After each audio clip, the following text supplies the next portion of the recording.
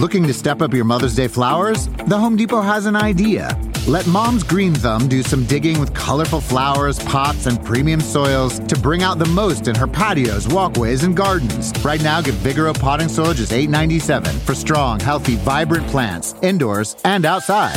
Shop our wide selection online and pick up your order in-store and give Mom the gift of a beautiful garden. Get Vigoro potting soil just $8.97 at the Home Depot. How doers get more done. See homedepot.com/delivery for details.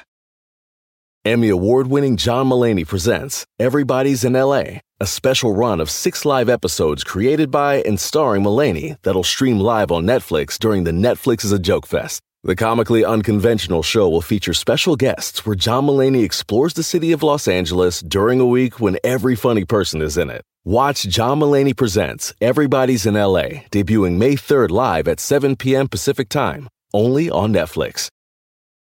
Hey everyone, Scott Aukerman here. And Adam Scott sitting over here, bro. You don't care where we're sitting.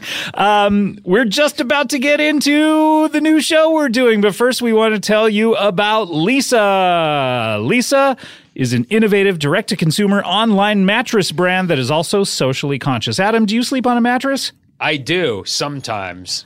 What do you sleep on the other times? Do you just hover? Everything else. Well, everything. Hey, Scott, what don't I sleep on? All right, Adam, shut up. You know, for every 10 mattresses Leesa sells, they donate 1 to a shelter through their 110 program. Wow, a 110 program. And not to mention, with a patented universal adaptive feel trademarked, Adam. Get off your computer. Get off your computer. No. All right, Leesa's designed for all types of sleepers. And now... Even one... As stupid as me. Keep going. And now Leesa has expanded its offerings to include the Leesa pillow, blanket, foundation, and frame. I pray that you sleep upon a Leesa pillow one day. Try a Leesa mattress in your own home for 100 nights, risk-free. That's a lot of nights. 0 risks, 100 nights. No days, though. You have to ship it back during the day. Yeah, every day you wake up, you bring it to the post office. It's available in the U.S., U.K., Canada, and Germany online with free shipping. This 100% American-made mattress ships compressed in a box right to your door. American-made! Or you could try it at the Leesa Dream Gallery in Soho, NYC, and Virginia Beach, and over 80 West Elm stores nationwide. I'm going to go to all 80 of those. I hope so. Let's go on a Leesa tour. Actually, for President's Day, get 125 doll hairs off the Leesa mattress, plus a free pillow when you go to leesa.com/REM. That's leesa.com/REM for $125 off the Leesa mattress, plus a free pillow. Offer valid till February. Offer valid until February 28th off. Oh, it's so easy, isn't it? Well, the copy's wrong. Fine.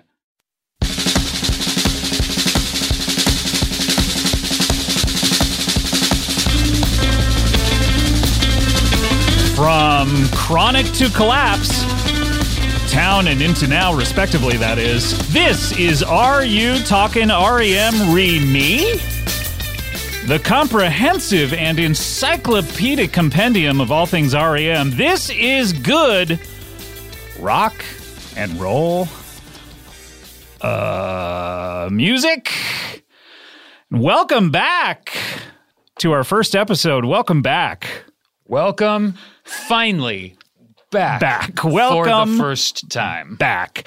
You're listening to Are You Talking R.E.M. Re-Me? Question mark. R-E with a colon. Meaning referring to, what does R-E with a colon mean? It means, and I have several questions about your colon, by the way, after that. Yeah. Ari. What's going on with that? It means a guy named Ari. Ari. And Ari from Entourage? Yes. Oh, yeah! Ari. Wait, I'm sorry. Is this an episode of Ari's colon?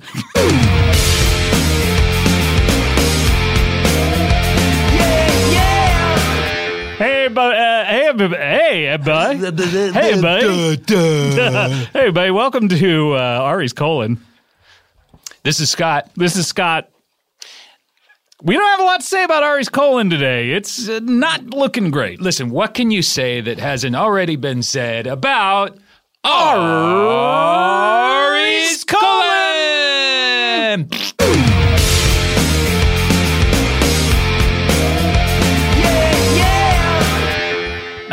best. It was fine. It got off on the wrong foot, I think, when I mispronounced everybody as everybody. Stupid man. Welcome to the show. This is our first episode, although it certainly is a continuation of a podcast that my co-host and I used to record together, I guess is a fair assessment of what we used to do. Sure. I honestly didn't know we were going to, or you were going to bring that up. Wait, you didn't know we were recording it when we first started? I think it's well known. I was wearing a wire. That you were tricking me into recording a podcast. We had firmly established that we were pretending privately to record a podcast. The whole time, it's interesting. If you listen to the first episode of the show, You Talkin U2 to me, I'm constantly saying, Adam, could you speak into my flower that's on my lapel? Yes, it was a giant daisy. Mm-hmm. It was beautiful. It's beautiful. The gorgeous. Most beautiful flower maybe of all time. No, the most gorgeous daffodil, daisy I've ever seen. Do you? And Scott, just shut up for a second. I have seen a lot of daisies. Really? Yeah. Where have you seen your daisies mainly? Well, I went to the Daisy Festival, of course. Of course, the Daisy Chains. Daisy Chains Festival of Lights. Beautiful, beautiful festival. I don't miss it. Beautiful. And it's a festival of lights, not daisies. Well, but if you see a daisy there, then you're in luck because you win $1 million. And that's how you got your start. Yep. I got $1 million for spotting the daisy at the Festival of Lights. And that really helped you through the lean years when no one wanted to hire an Adam Quadraro. Right. No one wanted to. And so I would say if I had a lean week, say, with no work, I would say, well. And those weeks now, I mean, they're few and far between. No, I have fat a lean week. Now. Yeah. The weeks are so big fucking weeks. Heifer weeks. But back then, it was if I was having a lean week, I could eat $100,000. Sure. And my belly was full for a whole day. Full of paper. Yes. One full day. Full of cloth. Because, as you know, American currency is made technically of cloth, not paper, according to my calculations. Meanwhile, if I was ever having a lean week, I would have to eat moths out of my wallet. Boy. Scott Aukerman moth wallet. Hey, you know what? That is a great segue into what I wanted to talk about, which was our names. Yes. You named me. This is Scott, by the way. Oh, sorry. Sorry, everybody. This is Scott. By the way, is there anyone you want to say hello to out there? Or, well, I would like to say hello to my friends. I would like to say hello to my family. Okay. I would like to say hello to my fans. Mm-hmm. And I would like to say hello to you. Scott, hello. Hello. Thank you so much for including me. You're welcome. A lot of times I feel a little left out when you're saying hello to people. I don't think I've ever left you out, but I'd have to check my records. Oh, where are your records kept? They're right here. Would you like me to check them? Oh, well, oh my gosh, you brought the entire filing cabinet full. Okay. Let me open the cabinet. All right. Got to flip through these files. Oh, here it is. Pull out the paper. Oh, wait. I have to get out my decoder ring. It's written in invisible ink. Look up here. Yep, I said hello to you every single time. Oh, my mistake. I guess. Let me. Sorry, I have to close. Got to close everything? Yeah. Okay. And I'm going to put it in my backpack. Okay. All right, great. All right, we're ready to start the show. My mistake. I apologize for that. I had no idea you said. You know what? Let's just forget it happened. You seem mad, though. Well, you accused me of not only lying to you, but betraying our friendship. Not really an accusation of either of those. Merely an accusation that you have never said hello to me, ever, in our relationship, and you're currently lying about it, and those files are fake. That is a lie, first of all, that I've never said hello to you. I've said hello to you at least 7 or 8 times. 7 or 8 times over years. Years.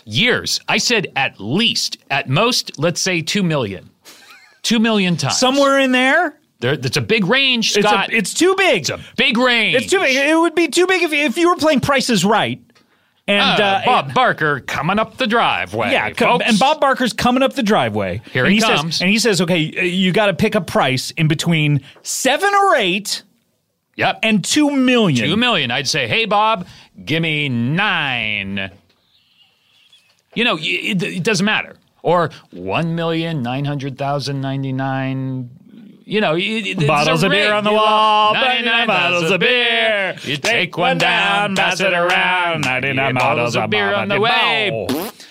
Adam Scott over here. For those of you who may be new to listening to us,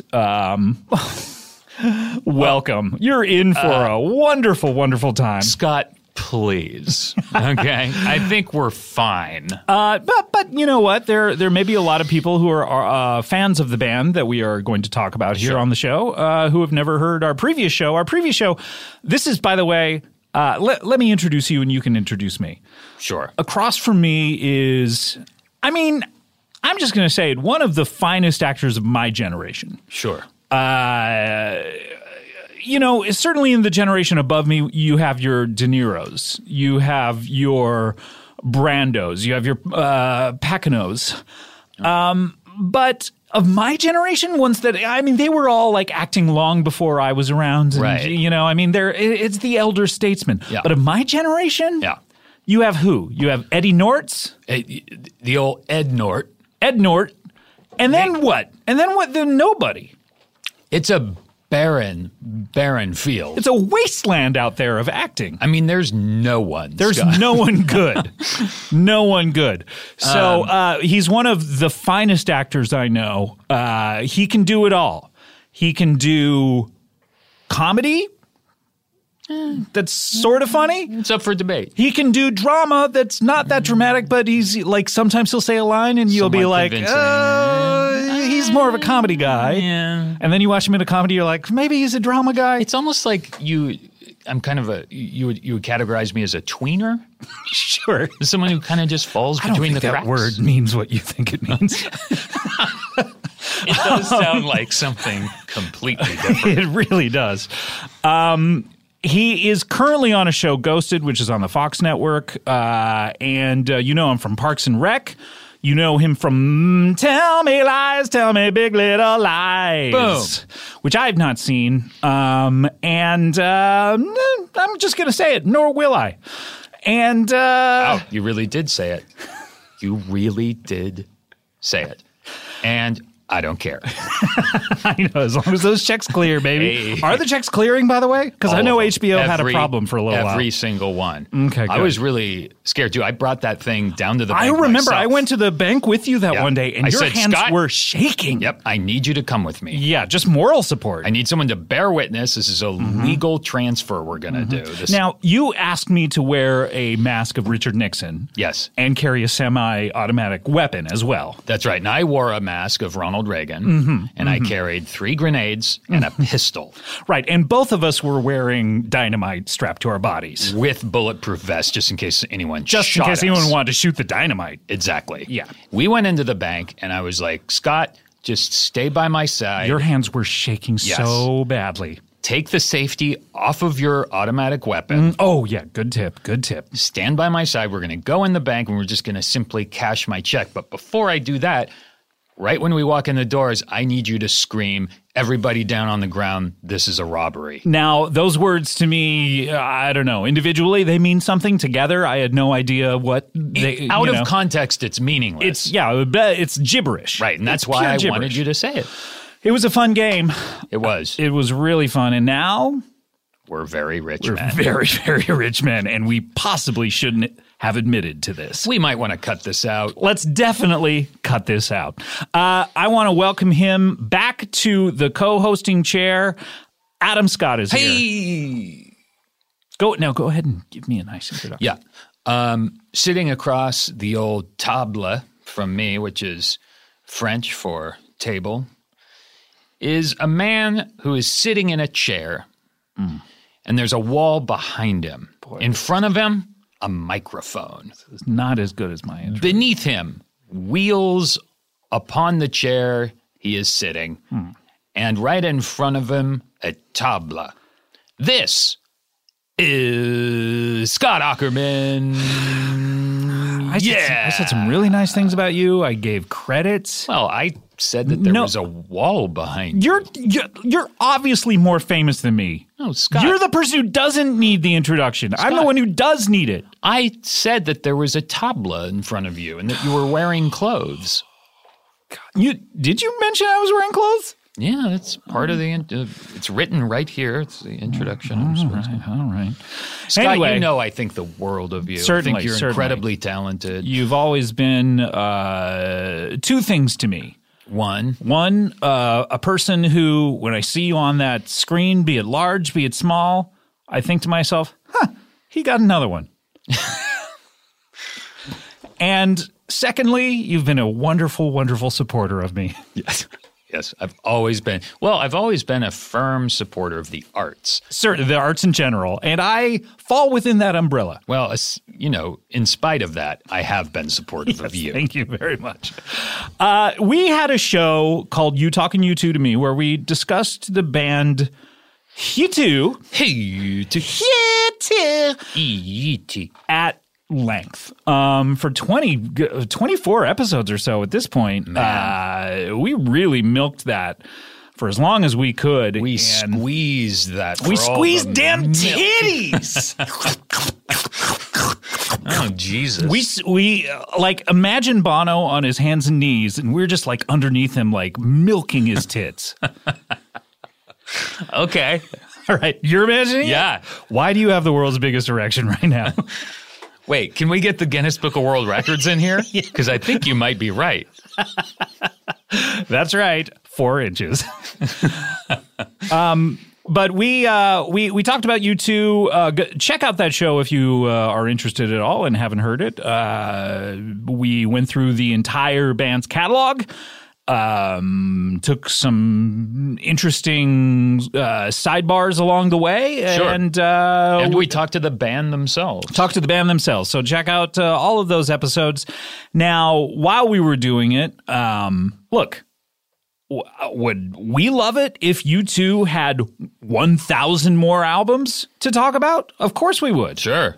Why? I mean, we'd have 1,000 more episodes of a podcast to make. Exactly, and we would love that. We would. But U2 are not the most prolific band, meaning they're not putting out one album a day. Right. They put out one album every few years. Few years. Songs of Experience, their 14th album. They've been around, Scott. Nigh upon 37 years at this point. 30-some-odd years. Something like that. They've put out 14 albums. To me, that's just fucking lazy. That's, you know what, U2? Step it up. Yeah. Take it up a couple of notches. I don't want to say, like, take it up a couple of notches. I mean, you're, like, how many episodes of television have you been on? I mean, let's see. At least 4 or 5 episodes of television. Yeah, I've been an actor now for, what, like 20 years? 20 years. And you've made 4 or 5 episodes of television. Right. But make no mistake, making an episode of television takes It's so years. much harder than making an album. Making an album is something, like you said, you could put out an album of music every day. You could put out an album of music every day. Like, how hard is it? First of all, albums are what? 30, 40 minutes, 50 minutes? Right. 80 at most. And playing a musical instrument is like the most simple thing. Well, the thing is you can play the musical instrument while you record it, and probably should. Well, yeah, that's what they do when they record an album. They go in, they sit down, they're like, okay, give me that guitar, you take that drum, switch on the recording machine, and then and then they go, okay, 40 minutes later, it's out. And they just decide to do that the night before they release an album, like every 4 years. Exactly. So just, So I don't know why U2 doesn't have more records out, but we ran out. We ran out of records. Yeah. But we didn't run out of tape, nor desire to keep this going. That's right. And so when we thought, well, what do we do next? What is it? What is that thing? What's the special sauce? And so much of what we do is inspiration, but I have to admit a lot of it is perspiration. Oh, man. You smell terrible. Ugh. You smell great. Thank you so much. There are very few bands who have had decade-spanning careers. Nor the impact on the two of us. Exactly, and that's part of it, is both of these bands started around the same time, and they got sort of popular around the same years, and years where we were just primed for these bands to hit us right in the butthole. Yep. And they were making music for our buttholes at the time that our buttholes were at gaping. That exact age where they were ready to receive all of this great music. I'm so sorry. So the bands that we decided to segue onto, they have many records, much like U2 did. They had several records that defined generations. That changed the course of pop music. That changed the very course of pop music itself. That's right. Of course, we are talking about the band R.E.M. The Doobie Brothers. The Doobs. Yes. R.E.M. R.E.M. R.E.M. What a wonderful combination of people and musicians. Am I right in this? For me, R.E.M. is they're my favorite band, but even higher than U2 as a kid. When I discovered them, and it wasn't as early as I think you did, but we'll get into it. Okay. Certainly, but yes, I love R.E.M. I love R.E.M. I think they're just an incredible band, and they, I was at the perfect age when they were hitting it at the perfect and time. We'll talk exactly about what age you were, what if I was a little boy or not, or a big boy, who knows what you were. And what we're going to do in this series is we're going to take R.E.M. record by record and just talk about what we like about it, talk about what we don't like about it. And look, if you've heard the U2 show, we don't like everything U2 put out, right? That's right. We gave them a little tisk tisk naughty boys for some of those records. That's right. We sure did. We took them to task. We took them out to the woodshed. And we gave them a whipping. We gave U2 a whooping when it came to some of those records. Oh, man. And they are shaking in their boots. That song, Get On Your Boots? They get on. Yeah, that was all about exactly what was going to happen when we started this podcast. What's interesting, I think, about the two of us is we have two very different opinions of R.E.M. I think not in a bad way. And we'll get into it, but they're a band that I love and have all of their songs that they put out. Yes. So, so we are coming from that place of we both are collectors. We have all their songs. We spend a lot of time thinking about R.E.M., but we have very different opinions on it. Because I'm the more kind of fanatical fan, and you may be more measured. Exactly, but we'll figure out exactly when that occurs, and there's a lot to come here on the several episodes. We're going to do several episodes of this as long as we can, and we're going to go as through. People want to keep listening. Exactly. Although it's kind of a big ask. I will say, the minute people want to stop listening, this podcast will just stop. Really, all you have to do is think it. That second, it will just stop. Yeah. So let me think it just now. Wait, you want it to stop? And now we start again. Back, yeah, that's you wanted to start again. It's crazy how that it's actually crazy. Works. I have to say I'm really excited to do this because, like I said, I'm a big fan, and I love talking about these records. Yes. This is some of the best music. And I want to say that since we decided to do this, have started to go back into a deep dive of their music, and it's been very invigorating for me to re-listen to a lot of these records. These records are incredible. Mm-hmm. And we're going to get into a lot of things over their career. We're going to get into their videos. We're going to get into the magazine covers, the award ceremonies. We're going to get into it all. We're going to get into it all. But I think we need to start where we always start with these bands. We did it with the previous band, U2, and now with R.E.M. We need to start with who are the people in this band? That's What right. are the names of the band members? The band members' names. Mm-hmm. Yeah.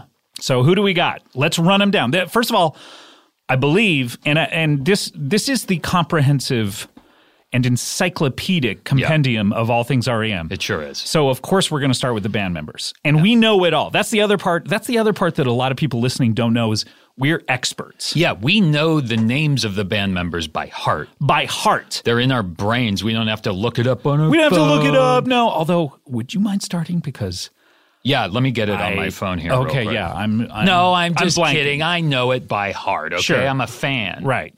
Let's run them down. We have on he holds a microphone. He Sings. Sure. That's reductive in a lot of ways. If you're holding a microphone, of course you're singing. Of course, but he does so much. How can you just reduce it down to he sings? I know. You're right. It's like, I'm the singer. No. He does a lot more He's than that. so much more than that. He's a charismatic front man. Sure. None can dispute that. Incredible songwriter. Writes words that... Writes lyrics. Lyrics even. And then sings them out loud. Sings them out loud in front of people and sometimes to himself, I would imagine. Sure, why not? Like, why not? wouldn't If he you're this sing guy, in the shower? If you're this guy, why wouldn't you? Like, if you're one of the most famous singers in the world, can you Right. imagine Frank Sinatra? Right. He gets into a shower, he disrobes. Yeah. He's got that Sinatra bod. Oh, man, he's got that 60s man bod. Yeah, just like the hairy belly that's overflowing over the polyester pants. Oh, my goodness. And back then, they took showers in their polyester pants. They did. Yeah. Can you imagine him getting into the shower and one of his many wives? Who do we got? We got Ava. We have Nancy. Oh, yeah. Nancy was his daughter. We got JoJo. Barbara, JoJo, Josie, Gidget. Pin cushion. We got the old pin cushion. Pin cushion, of course, yeah. Can you imagine one of them coming in and saying, "Hey, Frank, do you mind singing in the shower? You have such a wonderful voice." And him saying, "No thanks, baby. As if I'm off the clock, baby. Hey, Toots, I'm going to do it my way." Da-na-na-na. He would never do that. And my way ain't singing. Now get out of here. Get the fuck out of here. Hit the fucking bricks. Hey, don't let the door, it's a fuck out. Hickory dickory dock. Can you imagine that? If Andrew Dice Clay was Frank Sinatra? He would love that, I bet. Yeah. No, he would never do that. I can only imagine in the shower he would be that's life. Yeah, she would say don't sing. He'd be like 1, 2, 1, 2, 3, 4. Hey, Jude. everybody. Yeah, he Don't would sing make it bad. the crankshaft song from Lost. Hey, everybody. Wasn't that the song? Come on, everybody. Oh, right. I thought you said Land of the Lost. So I was like trying to catch up. No, mentally. you remember the band? Yeah, Crankshaft Lost. Yeah. Anyway. No, he would sing all the time. And so why would this person, the very lead singer of R.E.M., why would we expect him to never sing while he was? We cannot expect have that expectation. No, of course. Of course, we're talking about the one and only, the main man, Michael Stipend. Michael Stipend. There he is. The main man. The front man. For one of the greatest bands in the history of music. That's him in that light that you shine from the back of the house. Michael Stipend. Now, moving on. It's Stipe or Stipend? Stipe. Okay. It's Stipe and then an ampersand. Gotcha. That's. I already knew that because that's his name. Of course, that's his name. Moving on to the git fiddle. The old guitar. The old 6-string. Oh, yeah.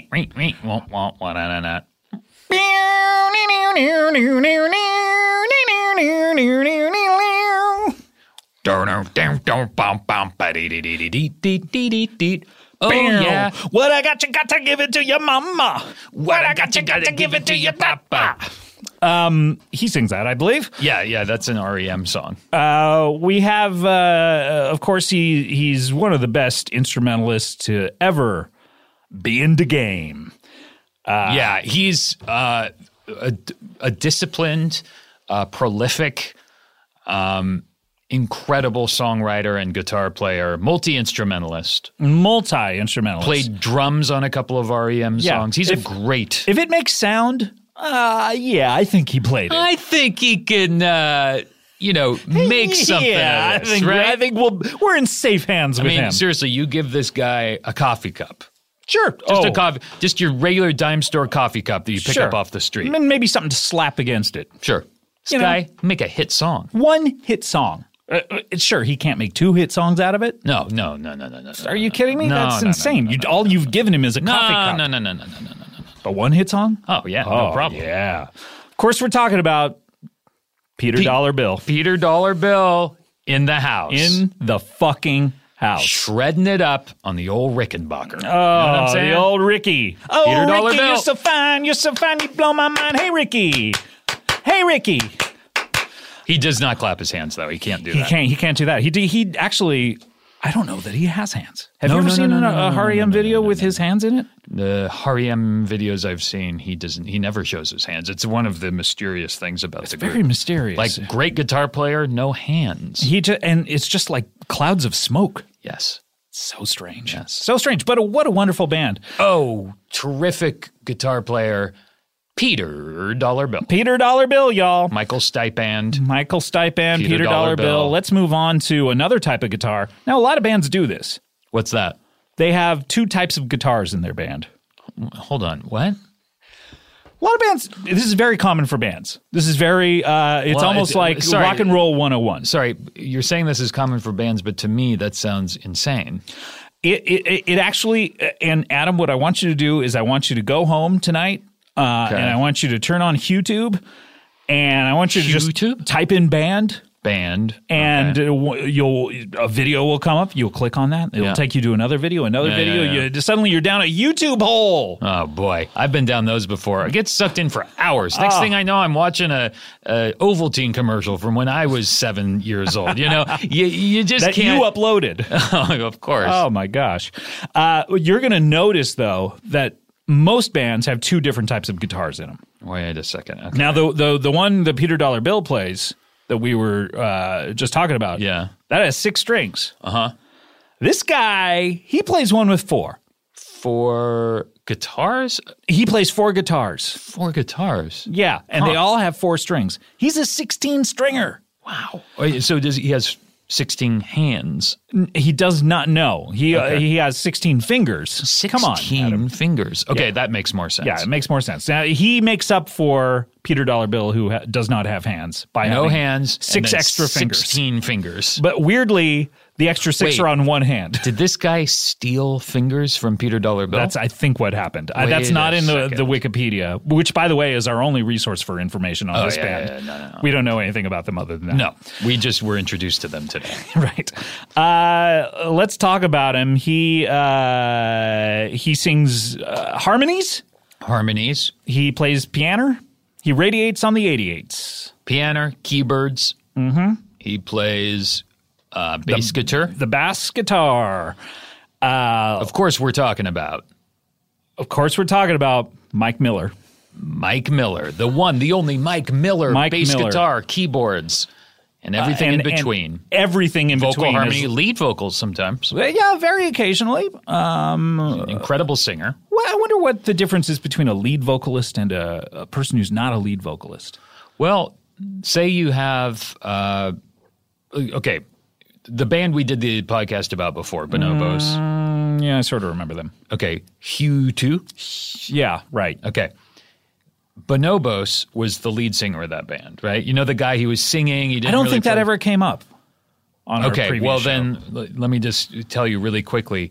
The guitar player, his name was Thedge. Thedge, right? Yeah. Right. And then we had a bass guitar player. His name was Adam Clay 2,000 pounds. Right. And then the drummer, as you know, was Larry Mullen Sr.'s son. Mm-hmm. The fourth member of the group is named Bonobos, and he was the singer. He was the lead singer. Other people would do backup vocals sometimes, but he's the one that was singing the lead vocals for all of the songs. Okay, got it. I'm locked in now. Okay. I'm safety off, buddy. Safety off at this point. Now, we've only talked about 3 people, and I know a lot of you are saying like, oh, that's probably it. Yeah.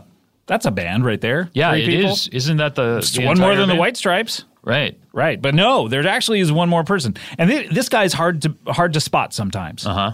Because he's sitting behind a lot of right. Yeah, a lot of he's like sometimes you're like, oh, is he sitting behind a bunch of crates or boxes or right. I saw a picture of them today. I was like, what are those round boxes in front of him? Like I can barely like what's he holding? Are these hats? Right. Why is he striking hat boxes with his large long pencils. ET fingers? Yeah, and huge fingers with pencils on them. Yeah, I don't know. It's confusing. I didn't understand what was going on. It's very, very confusing. So Adam, don't think less of yourself because when you just look at a picture like that, it's very confusing. Sometimes you need to see several pictures. Sometimes you just need someone to explain it to you. I thought there was only one picture that we could look at. And so I was just looking at that like, what the fuck is going on? There actually, and this is interesting, there are actually 12 pictures of this band.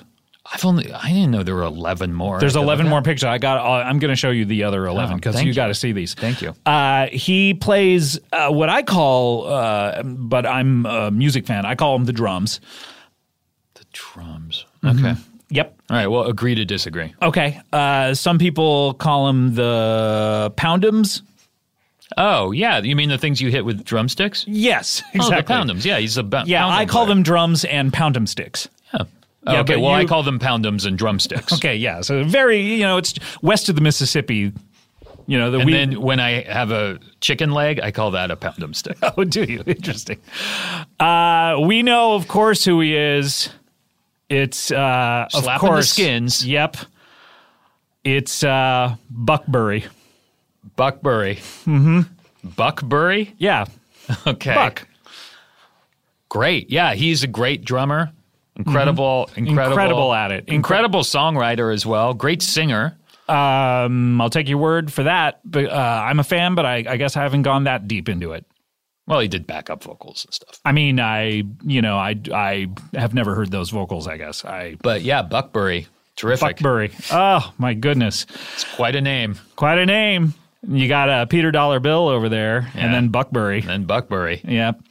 Boy, we got all the names out. So that's what names, people finally have to memorize, or because those names are going to disappear from our consciousness. Those names are going to come up a lot, actually. We're going to be talking about these people a lot on So you have to know who we're talking about to follow along. If I were you, I would maybe write these things down, maybe make a voice memo to yourself, email it to yourself. There's a lot of ways around this problem now. Yeah. Now the technology has advanced to the point where it's not we don't need these Post-it notes.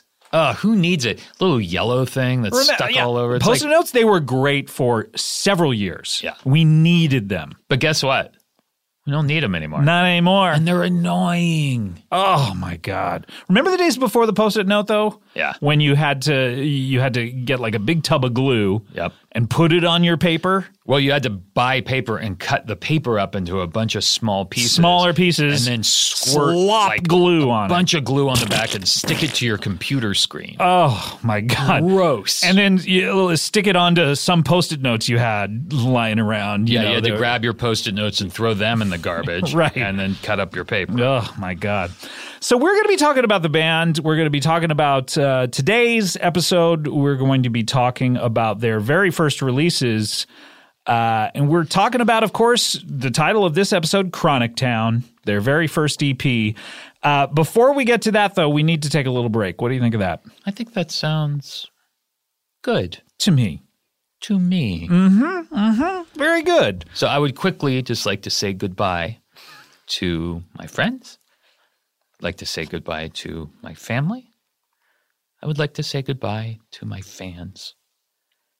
And most of all, Scott, I would like to say goodbye to you. Thank you very much. I imagine during the break we're just going to sit here staring at each other. Yeah. So no need necessarily to say goodbye, but I appreciate it. And you've never said goodbye to me, so this is a very special day. So thank you so much. There's a first time for everything, Scott. There certainly is. Speaking of first times, this is our first time on this show, so we are going to be right back with more Are You Talkin' R.E.M. Re-Me We are going to be right back.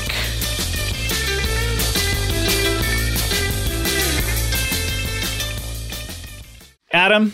Yeah, Scott. What's your favorite book of all time? My favorite book. Mm-hmm. Talking to that black thing. Oh. Hello, sir.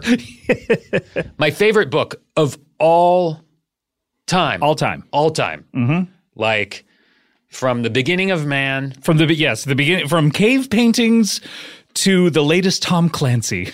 Is there a latest Tom Clancy? There's always a latest Tom Clancy. He may no longer be with us any longer. Well, whatever the latest Tom Clancy was. Yes, it's the last book ever made. You're right. You know what? Sometimes I like to just curl up, get cozy on When the you say couch. curl, you mean curling like in the Olympics, right? Yes. I get out on the ice and grab the nearest book, which is usually an E.E. Cummings book, just like a collection. Cummings. Yeah. Because you hate capitalization. That's right. Mm-hmm. I like the Bible because it's a great value. It's a bunch of little books in one. No, it's a lot like the Richard Bachman, like what was that Stephen King different seasons? It had 4 books in one. It had Rita Hayworth. Yep. Or the Richard Bachman ones where it's the Running Man and everything. It's Richard a great Bachman. value. Yeah, it was a pseudonym for Stephen King. That of Stephen course. King used. Very interesting period of his writing. Anyway, we can both agree reading is fun. Always. I love a good E.E. Cummings book. Do you like it just because comes in? I think you may be onto something there. Look, audiobooks are even better than regular books because you can drive around and listen to them. You don't have to it's like sometimes reading a good book, it's like a weightlifting competition. It's like, I got to bring this up to my face. Right. Especially even if it's on an iPad or a device of some kind. Even you if still it's have on to lift it. A 1 pound device, that's heavy. It's heavy. That's heavy. 1 pound is still heavy. I'm not made of muscles or money or muscles or musliny. So audiobooks are even better for that because, you can learn so much on audiobooks. You can listen to books to feel healthier. You can listen to books to get motivated, learn something new. You can probably learn how to play piano listening to an audiobook. Sure. It's like having a butler just whisper a book in your ear, just read for you. Is that what you have at home with your big Hollywood money, having a butler whisper a book? Why not regular volume? Nope. Let me tell you this. Audible, with an unmatched selection of audiobooks, original audio shows, news, comedy, and more, Audible has all the audio content you're going to need to start your year on the right foot. And if you're just starting your year right now, you are already starting it on the right foot, my man. It's true. Mm-hmm. And you know what? You can try books like, let's say, Fiscal You. You are a badass at making money. What book is that? That's this book that they're suggesting right They're here. suggesting. You're suggesting it. It's me suggesting it, and I'm not reading it off a piece of paper. Well, I have a book that I would suggest, which is Rich Dad, Poor Dad. Wait. Okay, where are you getting that idea from? It's just a book I love. You know, I did listen to Fire and Fury on Audible recently. Did you really? Yeah, the book about... the Michael Wolff book. Michael Wolff, it's about a monster who lives in a large white house. It's like a new Harry Potter book. Yeah. Wow, by the way, Harry Potter. I don't know if that's on there, but you could have your kids listen to it instead of you putting in the time to read it aloud to them. We can all go curling and listen to Harry Potter. Look, there's so many great books, whether it's on your phone, through your car, from a tablet, or at home on an Amazon Echo. You can get tons of books while doing almost anything, and I mean anything. And Audible lets you switch seamlessly between devices, picking up exactly where you left off, Scott. That's right. So, Adam, I hope that you will start a 30-day trial, and tell you what, if you start this 30-day trial of Audible, your first audiobook, free. What? Yes, free. Go to audible.com/REM or text REM to 500-500. 500 is a but better I like way. saying the numerals. There you can't put it in a dash.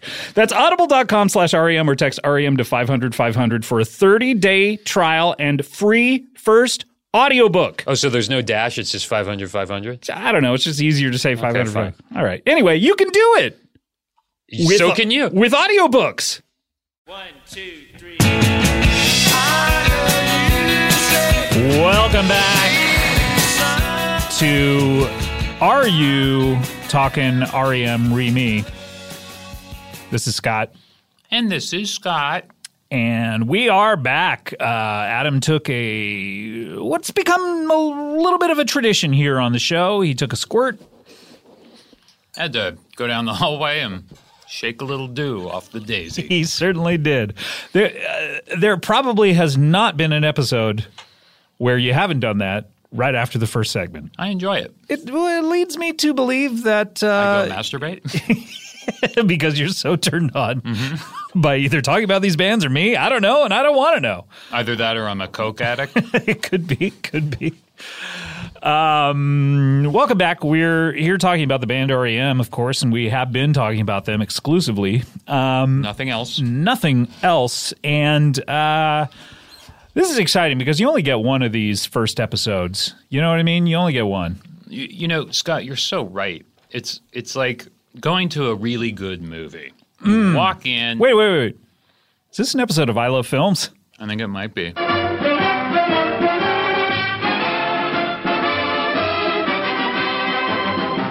Hey, welcome to I Love Films. This is Scott. And this is Scott. And today we're talking about film. And Adam, just before we came on air, was talking about it's like when you go and sit down at a really good movie. At a movie. You know, you go in, I don't like movies that much. Oh, listen, neither do I. But I love film. I love films. I fucking love it. I love going in, you smell the popcorn. Celluloid. You get the ticket. You go. Speaking of Lloyd, Dumb and Dumber. The ticket taker. Just a movie. They tear your ticket. Films like The Godfather. Rip that ticket, just ripping in half. Yeah. You sit down in the chair, you feel it squeak beneath your bosom. And then, zip, Mrs. Robinson. Oh, my gosh, are you trying to seduce me? Hey, listen, that is a film. That's a film. Mike, 5 cents? Yeah. Oh, my gosh. The best. Wonderful, wonderful. There's no other way to put it. Filmmaker. You know, I'm going to be controversial here, and I'm going to say that I'm going to go. Here it comes. Just go out. Just listen. Release the hounds. Just listen. I really like Carnal Knowledge, maybe even more than The Graduate. Not as many people have seen it, but I love it. I don't even know what you're talking about when you say those two words together. They feel like 4 syllables, maybe. I know. It's more of nonsense. An underground favorite, but I love it. Speaking of undergrounds, Kate Beckinsale, Call Me. Yeah, very attractive woman. I may be thinking of Underworld. No, it's underground. Underground. Well, that's been an episode of I Love Films. Goodbye.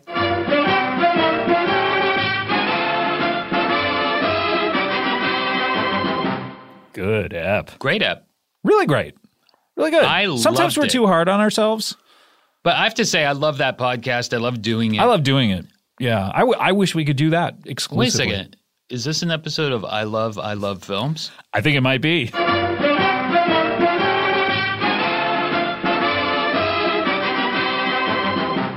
Hey, welcome to I Love Films. This is Scott. And this is Scott. And we're just here talking about the podcast I Love Films. I love films. It's so good. Those guys, they know what they're talking about. You know what? They give a shit. Excuse my language. They give a shit. I will never excuse that because that is unforgivable. Speaking of unforgivable, Kate Beckinsale. Great actress. Very attractive woman. I may be thinking of Clint Eastwood. Same thing. Same thing to me. Same person. Kate Beckinsale, get in that empty chair, if you know what I mean. The empty chair is my lap. All right, this is I Love Films. Goodbye.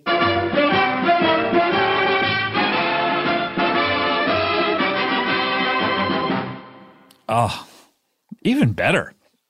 That might be the best episode of anything that's ever existed in the history of this past 25 seconds. It may be because everyone's asleep because it's late at night while we're doing this. Yes. Yes, I don't even know why we were talking about it, but I would never pass it up talking about it because... Kate Beckinsale? Yeah, oh my gosh. But why were we talking about it's like when you go to a movie? I don't even remember. But here we are. We're going to be talking about...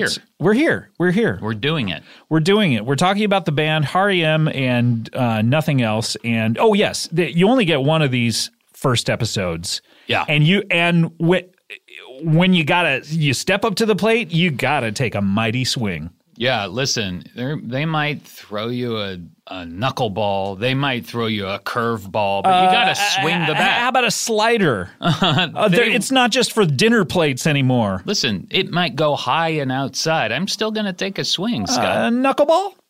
Yeah, I'm going to take a swing. Yeah? Yeah. What about a beanball? Take a Coming swing. Straight at the head. Take a swing. Just take a swing at it. Just swat it away. Yes. You have to, because when you only get one chance. You get one shot. You get one shot. One of them. One of them. By the way, speaking of one shot, have you seen Hamilton? Yes. Where'd you see it? Here in L.A.? Here in L.A. and in New York City, the Big Apple. How'd you get your tickets here in L.A.? I got my tickets here in L.A. I don't know. That's a good question. They just showed up? The Hamilton ferry came down your chimney? I don't remember. You don't remember. See, I really don't. You know how everyone out there is like, how do I get my Hamilton tickets? Oh, they're so expensive. I don't know how to get them. You don't remember. I remember in New York, I asked my agent if I could get tickets because it was difficult. Mm-hmm. But here I don't remember how exactly I did that. You just kind of showed up. I don't think it's as difficult here in L.A., is it? It's pretty difficult. It is. Did you see it here? I have not seen it here. I've been going on the lottery every day, and no luck at this point. Are you serious? I am serious. You can get tickets to Hamilton. Well, if you pay up the nose and up the butt around the corner for them, sure. Well, sure, but I like going up the butt and around the corner I for bet my you tickets. Do. I did see it in New York, and did you see the original? I saw the original. Yes, I did not. Lin-Manuel Miranda was very nice to give me house seats. Not give me. Everyone asked for them. Yes, I paid for them. I paid for them, but it was very nice to at cost. Yeah. Give me the wonderful seats next to Ben Schwartz. Oh. And they sing that in you only get one Hamilton. shot. They sing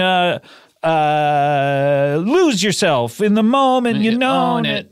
You never let it go. Hey.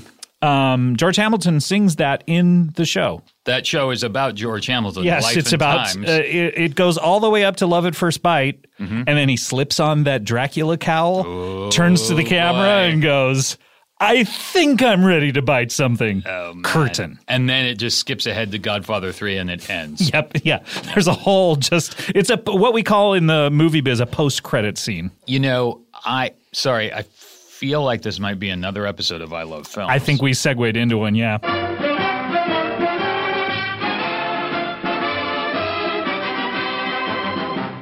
Hey, this is I Love Films.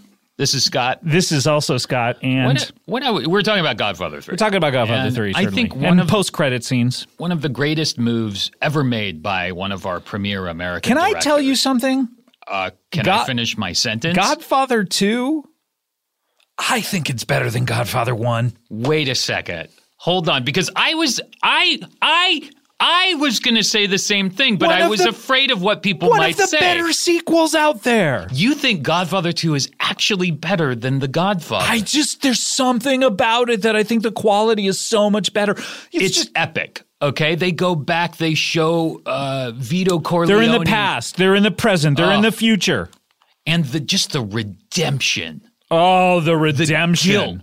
The guilt. The smooch. Remember the smooch? Oh, big old smooch. Just big juicy lips. I knew it was you. Fredo. I knew it was you, Fredo.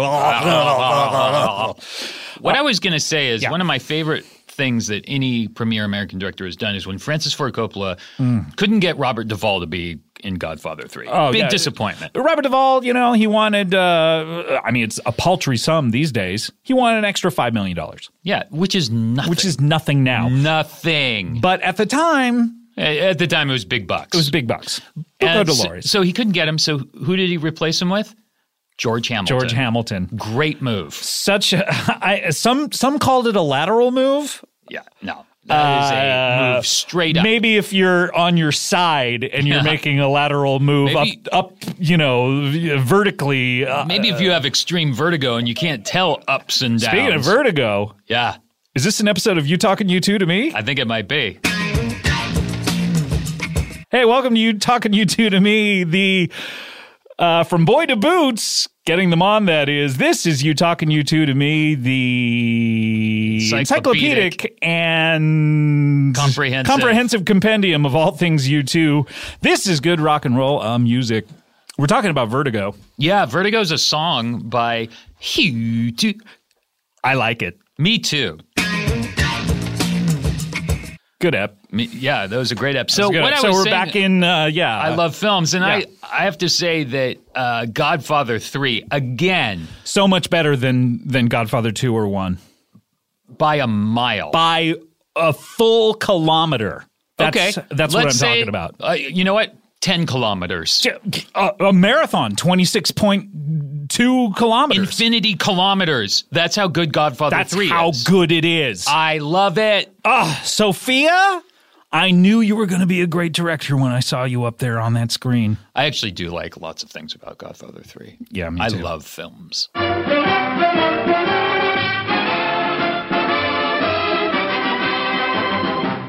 Good ep. Yeah, that was a great ep. Oh, man. We are in the thick of it. Yeah. But, you only get one of these, so I'm gonna swing for the fences. Enough of these bunts that so many podcasts take. Yeah.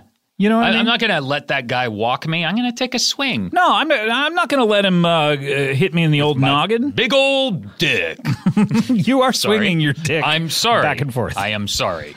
So what I want to do in this segment is we're talking about the band R.E.M. exclusively in this podcast. R.E.M. And I want to just, like we did with the U2 show, I want to talk about the band generally before we get into Chronic Town and their early songs. And I just kind of want to talk and see where we both started with them, not getting into the future necessarily, but I want to hear, basically, Adam, what I'm trying to say is, when did you first hear of R.E.M.?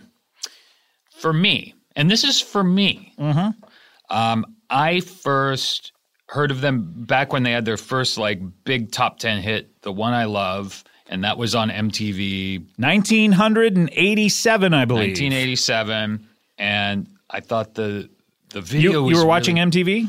Yeah. The video was really weird. I don't remember what happens in it. In the video? Really? Yeah, I don't know. Really? I don't remember.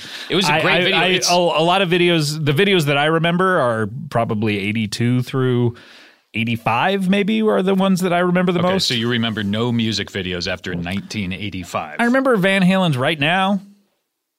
That's those words. That's a great video. Pepsi. And a great song. Right now. But I don't recall the exact intricacies of the One I Love video. So describe it for us. The One I Love video is... turn your fucking phone off. Super artsy fartsy. Oh, it's our mutual friend. But no, it's a great video, and there's no lip syncing in it. It's weird. The band isn't really in it. It's just a weird collage of images, and it's really cool. And the song itself really catchy, but also sounded different than anything I was listening to at that time. What were you listening to at the time? This is 1987. Do you mind saying how old you are? Right now I'm 44, so in 1987 I was... You really have to go backwards from where you are now, and you don't go forwards from your birthday? I'm going forward from my birthday, but it's difficult. I was 14 years old, okay? So, never won an award for mathematics. Okay, I'm not claiming to... it's standard birthday... How old were you in 1986? 16. Wow, that's not bad. Well, I was born on an even year in 70, so it's very easy for me to figure this stuff out. At the time, I was listening to Bob Marley and the Grateful Dead. That was... She's calling me now. Really? She knows this is happening and is very excited. I'm going to text her. Go ahead. So Bob Marley and the Grateful Dead were kind of my main two bands at the time. Bob Marley and the Grateful Dead when you're 14? Yeah, I was... Huh? So R.E.M., that song was a big hit, and then It's the End of the World as We Know It. And for Christmas, 1987, my brother got me Document, the album with When I Love and stuff. And it really blew my mind. I remember I had a learner's permit. Hold on. Let's back up a little bit. Yep. So 1987. Yes. The One I Love comes out. I can't recall if that was a summer record or fall. It was a fall record. Your brother, older brother? Or, I don't think we've talked about him at this point. David Scott. David Scott. Dave Scott, for those my who middle know name and is love David. him.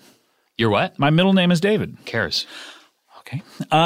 So he's older. He sees you enjoying this, or did you walk around saying like, I really? Did you talk about music? He really got me into music and introduced me to Led Zeppelin and all the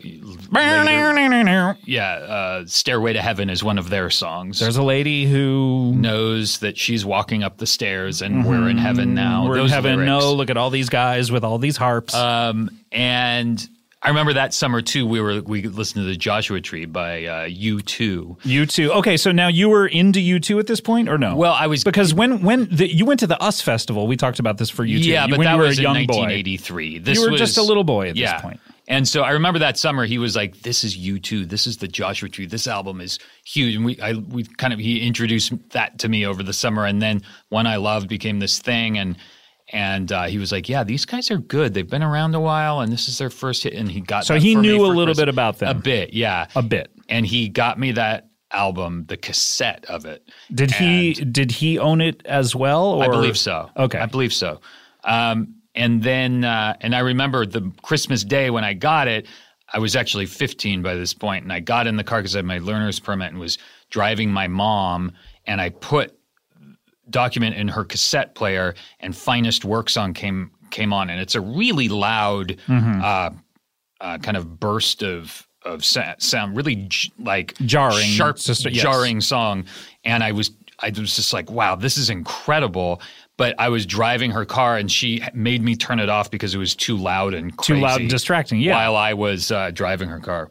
You shouldn't be listening. Freaked out about. You shouldn't be listening to songs while you're learning how to drive. You shouldn't, especially songs that are about crashing a car, which is what Finest Work Song is about. Yeah, I mean, Crash Test Dummies. That's the worst band to listen to. And that's my other favorite band.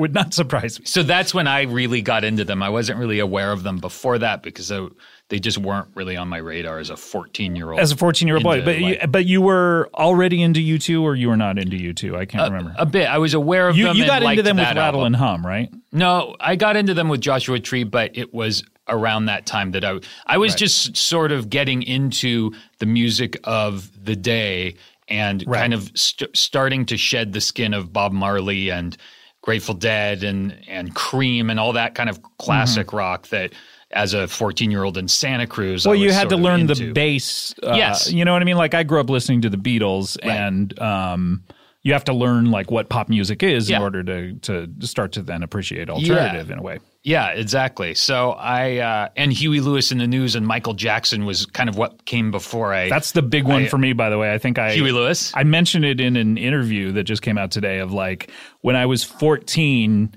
Huey Lewis was huge. Sports had come out. Yeah. And I walked around school wearing a Huey Lewis in the News t-shirt that I made my friend who went to the concert buy me. Wow. I bet you wish you still had that t-shirt. I actually do. It was so cool.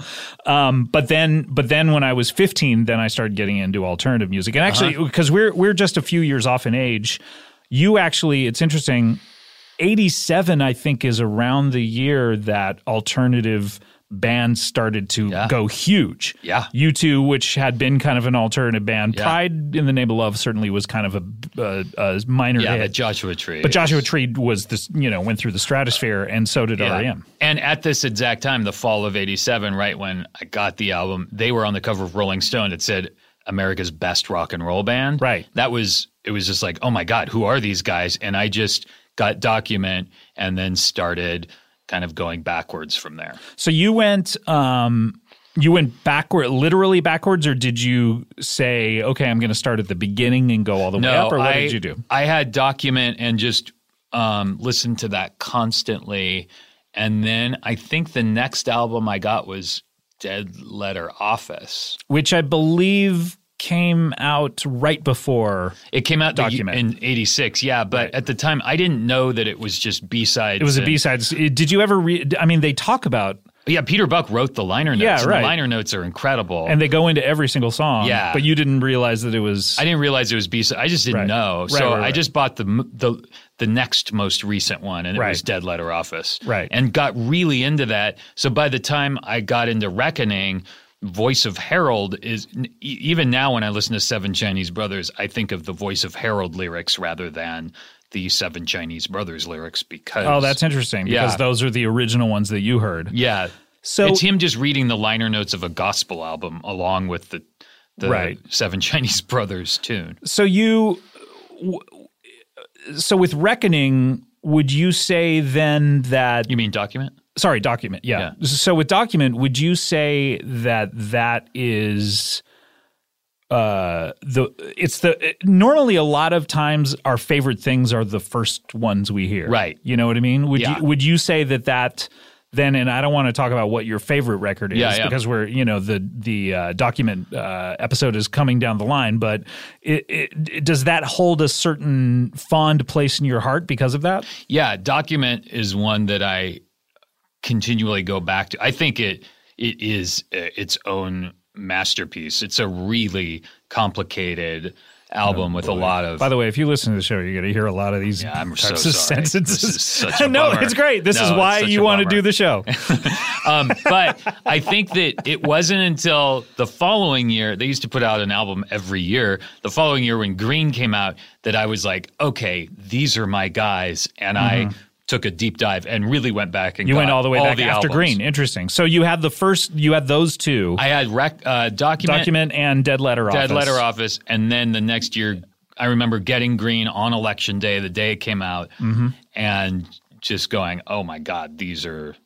And so then I didn't want to do we've been thinking about doing this podcast for a couple years now, or at least the idea of it, and wasn't even sure I wanted to do it because if you made fun of R.E.M., it would hurt my feelings. That's how into these guys I have always been. And I am going to make fun of them at some point. And it's going to hurt my feelings, but I'll be fine. You'll be okay. I'm a grown-up. You're a grown-ass man at this point. But I do, when you find that band that you're like, these are my guys. I want to dress like that. I want to talk. These are, For me, it was the Smiths where I would look at their, the only photographs I had of them were the ones on the albums. Yep. Plot out exactly what they were wearing and go to thrift stores and try to approximate it somehow. 100%. 100%. And then, so 87 is the first time you ever heard of them, and then you're a full-blown mega fan by 88. Yes. Very good, very good. Yes. How about you? I believe, I'm pretty sure that I had heard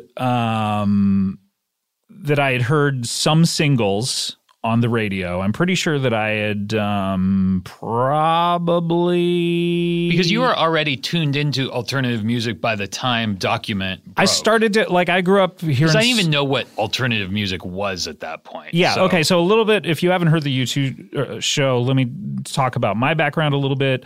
I was into top 40. I grew up in Southern California in Orange County.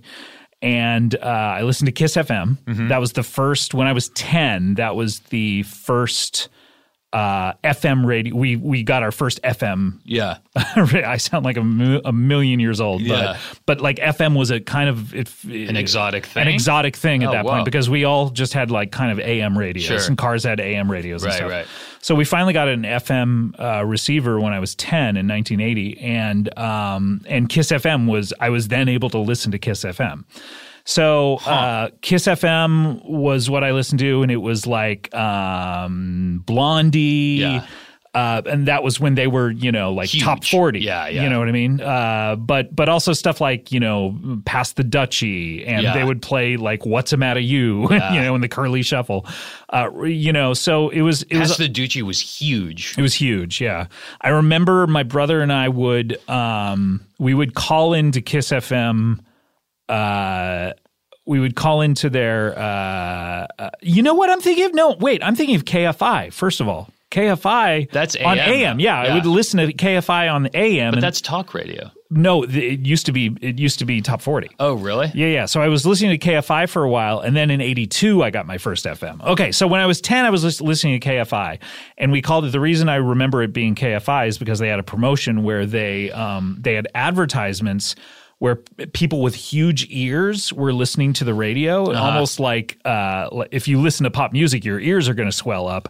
And if you ever won a contest, they would give you these fake plastic ears. Whoa. And we won 5 of their call-in contests. Yeah. And so I had these big fake plastic ears that I used in my plays and in puppet shows for a long time. Well, how old were you at that point? I was 10. Like a 10-year-old, big plastic ears are fucking awesome. Like they're currency. Oh, totally. For a dork like me. Yeah. So I remember I won like a Bee Gees record and a Pat Benatar record and stuff like that. So in 82, Kiss FM, I started listening to Kiss FM in 82, and then Huey Lewis and the News in 83, 84, Cyndi Lauper, all that kind of stuff. Yeah. And God, those are great. Those are great. That's records. when I started getting into high school. We didn't have MTV. My friend had it. I remember I would go over there and see Duran Duran. Me neither. My memory of seeing the one I love was at my friend Brian Anderson's house. I didn't have cable TV. Brian, what's up? Yeah. You listening? So that was just prime MTV time. Yeah. We didn't have it, but that's what was popular at the time. The Police, Billy Idol, all that kind of stuff. So then so I liked Huey Lewis and Billy Idol and whatever was popular. In 1985, I then got a Smiths record. I heard "Please, Please, Please, Let Me Get What You Want" on the radio, and then you're like, and then I got into the Smiths. And got into also, I will say the other thing that happened in 1985 was when I was a sophomore, I got seated next to a guy who ended up being my best friend in high school, who was very plugged into alternative music stuff. Yeah. So he was really into the Smiths. He had this bitchin' Smiths poster that I remember up in his room, and he had like a whole bunch of posters. He had a Fables of the Reconstruction poster. Awesome. All this kind of stuff, but I didn't really know R.E.M. all that much. Also, my other friend also got me into alternative music like X and Devo and all this kind of stuff. So I had 2 friends who had all this kind of stuff. My one friend did not like R.E.M. and my other one did. So I remember he loaned me the Life's Rich pageant. Okay, but I had heard like Radio Free Europe. Fall on Me, probably. I'd heard them a little bit, especially Radio Free Europe, because that had been on the radio. So I got Life's Rich pageant and I borrowed it, and that became my entry point. That was in 1986. That's a good entry point. And I listened to that over and over and over and over. What was interesting to me was I had started playing the guitar at the time too, and they were all like songs that you could imagine learning. Totally. Oh, they're all really kind of simple. Songs. Oh yeah. Now, like 3-chord. His playing is complicated because he's playing all of these arpeggios. Yeah. That are difficult for someone with no skill like myself to play, but the chords like you could just like jing jing jing jing jing. So I would listen to that over and over. I have a lot of memories with that record of like I associate it with a couple of things. One, going to the La Mirada Playhouse and seeing I think I saw the guy who played Isaac in The Love Boat playing the drill sergeant in Biloxi Blues. Oh my God. And I was listening to that on the way, and it was one of those records that I could listen to with my parents and they liked it. Sure. You know what I mean? Because a lot of the stuff like Bauhaus or the Smiths, they would complain about. Yes. But I remember the Smithereens and R.E.M. were 2 that my dad was like, hey, well, this is pretty good. I remember that with my parents too. Like you could play certain R.E.M. stuff. And that's I think a big key to their success too. And I know that Peter Buck for years said they're the acceptable edge of the unacceptable stuff. Right. And that's one of the reasons they were able to keep going. Because they're very built on just kind of classic rock, almost Byrds style, jangly guitar chords. Catchy, poppy stuff, but and not, but also they're weird. So, yeah, they're a little weird sounding. That is the one thing that I will say, and we'll get into that down the road. But occasionally, I would listen to it around my parents, and they would go, "Well, hold on." Yeah, exactly. Like this isn't, I liked it up until this point, but are you sure you should be listening to this? So a little bit of edge and a little bit of danger. But I remember that record associated with that, and I remember it associated with. I went to the library in Huntington Gardens, maybe, or Huntington Beach or something. And no, the Huntington Gardens in Pasadena? No, it wasn't that. I think it must have been a Huntington Beach library that was like big and had a lot of stuff. And I was used to, this is when I got it was 86, so I got my driver's license and I got my first car, and I would make tapes of all my records and I would blast them. Yeah. And I remember going to this library, and they had this record for the soundtrack to this documentary about Athens, Georgia music scene. Athens Inside Out. Yeah. Right, yeah. And I remember I checked that. I got a card just so I could check that out of the library so I could tape it. Oh, yeah. And make those songs as like at the end of my tape on the Life's Rich pageant tape that I had. Yeah, that's awesome. Yeah. So that you was could fill out the full 90-minute right, tape. Yeah, exactly. So that was my entry point, and then I remember my friend saying Fables was not that great. Right. So I sort of didn't really pay attention to that one, but I went back and I got Chronic Town. Yeah. And I got Murmur, and I got Reckoning. And Dead Letter Office came out like after that, right. So I bought that like the day it came out, right. and that was prime time. And then for me, it was for several years. They were one of my favorite bands, and every time one of the new records came out, I got it the day that it came out. So when Document came out, you were like there and ready. I was there, and it was also very thrilling. Of like, hey, my favorite band is now. Got a huge hit. Yeah, the best rock. And the crazy thing is I wasn't even aware of them, but even before Document, they were like filling the Greek theater. Like they were kind of big. They were really big. I mean, they talk about it in the history about just, first of all, in the Athens music scene, every show, more and more people would go. And like immediately. And everyone would hate them for that, strangely enough. Because there's something about the songs, these early R.E.M. songs, they're so catchy that just going to a show sounds really fun. It must have been so fun. And you watch footage of those early shows or listen to the early concerts, it's like, man, these guys were fucking good, Mm-hmm. out of the gate. I have only seen them once. Oh, really? Mm-hmm. What tour? Green. Okay. How many times have you seen them? I have no idea. Like 0? Not at all. Not once. No, I've seen them so many times. So many times. Okay. Yeah. I've only seen them once. Green was my first tour that I'd seen. Yeah. Okay. We'll talk about that when in future episodes. Yeah. But I remember what you said about your parents liking them. I remember that too, because I remember I got my dad had a Laserdisc player that he borrowed from work. And so I went. What a dork. I went and checked out at the library Tour Film and Rattle and Hum. Or rented them or something and brought them up so I could record You check them out at a library. You don't have to rent them. No, but I can't remember if I rented them from a video store or check. But I brought them up so I could record Laserdisc quality versions of both of them onto cassette. Onto cassette, yeah. Because I used to do that with live. I did that especially with the Crowded House live from MTV Spring Break. Special that they did. Wow. I videotaped it and then hooked up my stereo so I could have a cassette of it. Did you go and buy the extra heavy, really good cassettes that?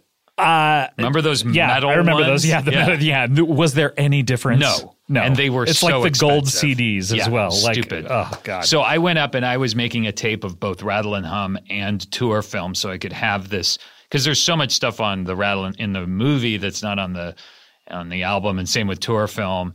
And I remember playing them all the way through on the TV while I was recording them, and my dad kind of walking in and out of the room, and Rattle and Hum is on, and he's like, wow, this is great. These guys are really, really good, and this seems like a great movie and band and everything. And then I remember putting Tour Film on, and it's a really weird concert movie. Do you remember that one? It's shot, it's shot like with Super 8 cameras. Yeah, super grainy and And he's like, this is not professional. Yeah, he's like, I don't know what this is. I'm not sure about this one. Well, that's what R.E.M. always had. I mean, U2 had the thing of they got so big and they always worked with like, the biggest people. You know what I mean? And they always worked with old Sourpuss, Brian Eno, and they always worked with Anton, how do you say his last name? Corbin, yeah. I always think it's Corbin Burnson. It is. It's the same guy. Same guy? Really? Yeah, they were always like applying for the job of the biggest band in the world from day one. But R.E.M., they always seem to be like, they would never star in their own videos. Their lyrics would never be audible. Right. They were always like, we don't want to be popular. We don't want to be popular. Yeah. And that was really cool. And it was cool when I first saw their videos, and it took me a while to even find out what they looked like. And that was awesome. And once they did, then I was in. Yeah, you was in. So there was a whole they were doing it right. There was a mystique about them. It was all perfect. It was a lot like X-Men's greatest villains. There was a mystique about them as well. Exactly. The Brotherhood of Evil Mutants. I don't even know what you're talking about. I know you don't. So we need to take a break. Have we covered the first time that we've heard of R.E.M.? No, I think we should start over. I think we got it. I think this is a good background. We both, though, by 86 to 87, we're both super fans of R.E.M. Ready to go. All right. When we come back, we're going to talk about, we mentioned it a little bit before, but we're going to talk about R.E.M.'s first Hibtone single, a few of the early songs, and we're going to talk about Chronic Town, their very first EP release. This is very exciting. Very exciting. We are going to come right back. This is Are You Talkin R.E.M. Re Me. We'll be right back.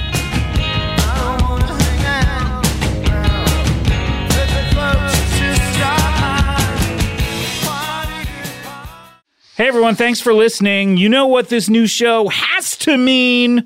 A new set of t-shirts, bro! T-shirts! Fucking t-shirts! We need the and listen, fucking t-shirts, bro. These shirts are the ones I love. They will make you feel like I can't read that. I can't read. This is stupid. No. This is stupid. Who wrote this? When it's the end of the world as we know, you're going to be... No, we can't read this. No. Anyway, check out the new R.E.M. shirts. They're pretty cool. We just got our pairs. They're terrific. They're really good. Check them out at podswag.com/REM. That's podswag.com/REM.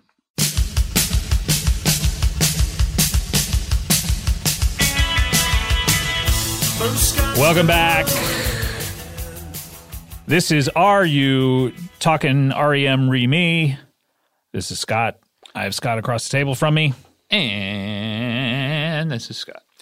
And we've done it. We certainly have talked genuinely about how we first heard of R.E.M. Our humble beginnings in the R.E.M. As far as Adam is concerned, maybe not so humble. No. I am the greatest fan. No, I just mean your beginnings are, what do you mean, like very privileged? Yeah, I know Santa Cruz. I've been to Santa Cruz. Oh, really? So we've come to the moment in the show, and we've been talking about R.E.M. at great length. Exclusively, and have not been talking about anything else. But it's time for us to go, and this is a little something we call track by track. Yeah, and we just zip right through this part. Yep, we certainly do.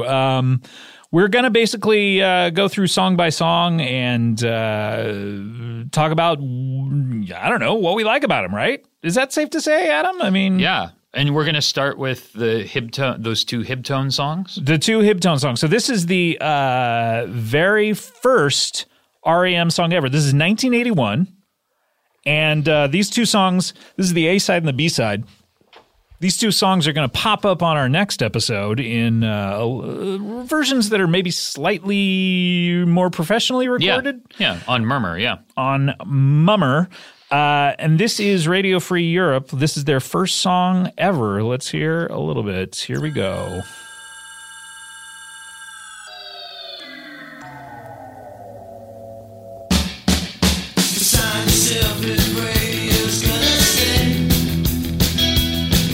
just off the strength of this, people started freaking out immediately, like music critics and stuff. Well, I mean, the world at large, too. Like, I remember the headlines the next day on the papers. Yeah, the front page of the New York Times. Band puts out record. World freaking out. Listen to this. Oh, I know, it's great.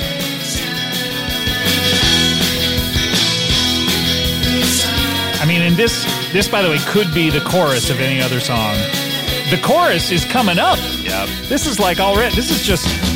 But they pull back. Oh, they don't pull give back you that because chorus. they don't know. Because they know what they're doing. They're being miserly with that chorus. Little Ebenezer Scrooges with the choruses. Like 21 years old. They know not to give you that tasty chorus. A lot of bands, they would... they start with the chorus, Scott. Stand in the place where you live. A lot of bands would do something like that. Right. Not R.E.M. Nope.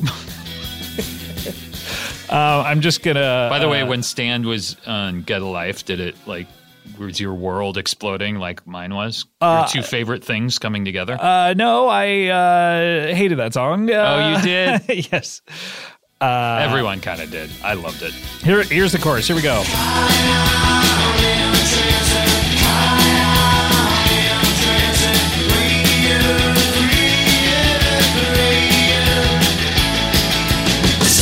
Oh, so good. Man, this is such a great song.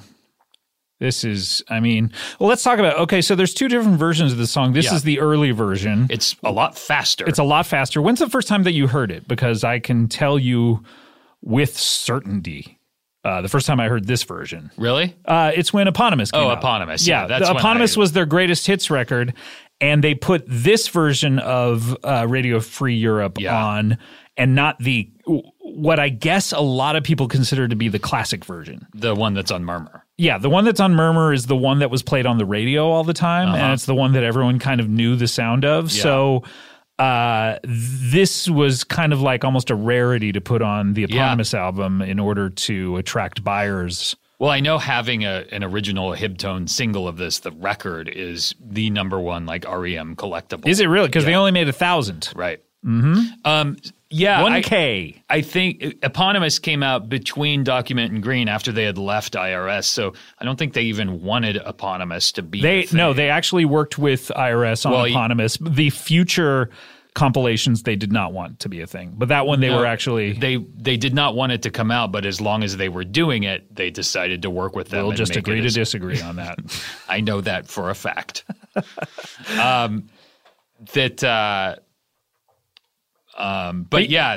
Sitting Still, they didn't put that on Eponymous, did they? The Sitting Still was not on Eponymous. The early version of Sitting Still, that was, I don't know what its actual CD debut was, but I have it on the complete IRS B-sides. It's pretty great, too. It's pretty great, too. Well, let's talk about Radio Free Europe, though, because I don't know what version, maybe we should save this for next time, but I don't know what version I prefer.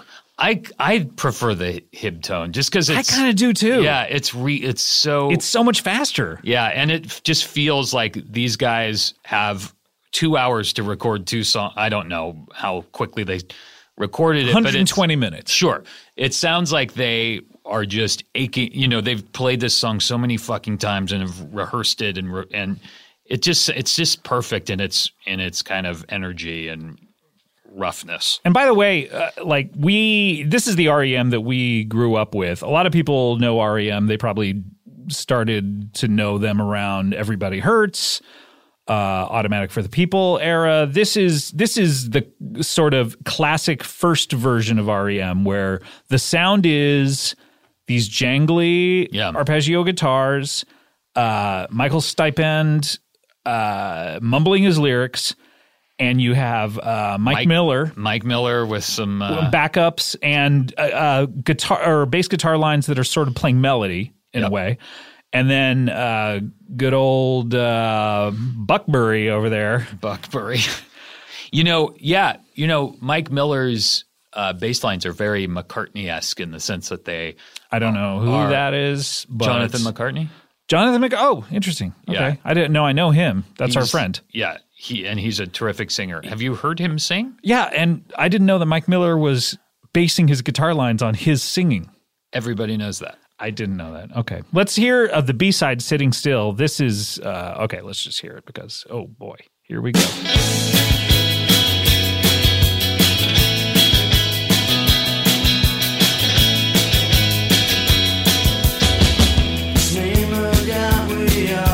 comes. Ready? Yeah. For the first two songs a band records. These are stone cold classics. Amazing. Like, this is a great song. Incisive commentary.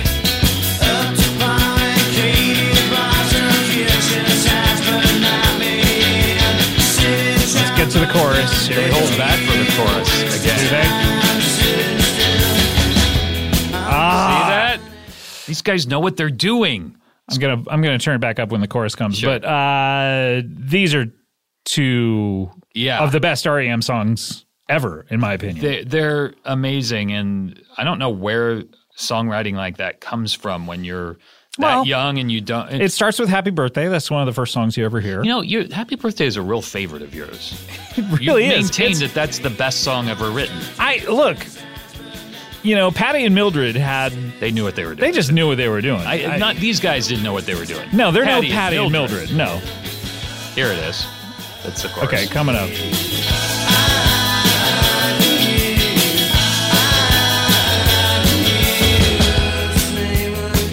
It's great. So good. So these are the first two songs they put out in 1981. They put out Hibtone is a small independent label. They put out 1,000 of them. They're snapped up. Yep. And by the way, should we talk about the producer, Mitch Easter? Yeah. Great guy who is in Let's Active is his band. Yeah, and was Don Dixon involved in this, or is that Murmur when Don care. Dixon joins? I don't give a shit. But I don't think he was. When the Hibtone single came out, the Village Voice wrote about it. Get your shit together. Suddenly, these guys have just put out one single. You are so, by the way, you are so afraid of saying something that does not historically. No, I know that. No, what I mean is to say is like this means so much to you that you are choosing your words so carefully because you want to get across how much this means to you. No, you're right, because I don't want to make a mistake because I didn't do any research before coming in here because I feel like I already know everything, but now I'm realizing I might have the Hibtone single coming out and Murmur coming out mixed up, whether it was Village Voice or Rolling Stone, because I know Rolling Stone really liked Murmur. That was. Yeah. I believe that was their number one record or something of the year. Yes. So, but I can't remember who really talked about it, but it got good reviews. That's safe to say. The Hibtone single. The Hibtone single. Yes. When those reviews came in, extra, read all about it. R.E.M. puts out record, world freaks the fuck out. R.E.M. puts out 2 songs. 2 songs. World comes in its pants. Is that what happened? Something to that effect, yes. So they basically put out that record, and we're going to make another record for Hibtone. And then Miles Copeland, who ran the IRS label, which, by the way, when I was first getting into alternative music, the IRS label was like that's quality. They had they have the Police, they have the Go-Go's, they have REM, they have General Public. Oh, General Public, that's right.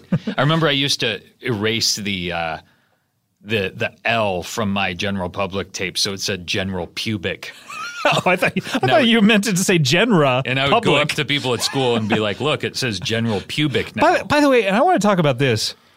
Do you remember, and maybe this is just a Southern California thing, but I thought about this and I could not believe that people used to do this and it was fine with everyone.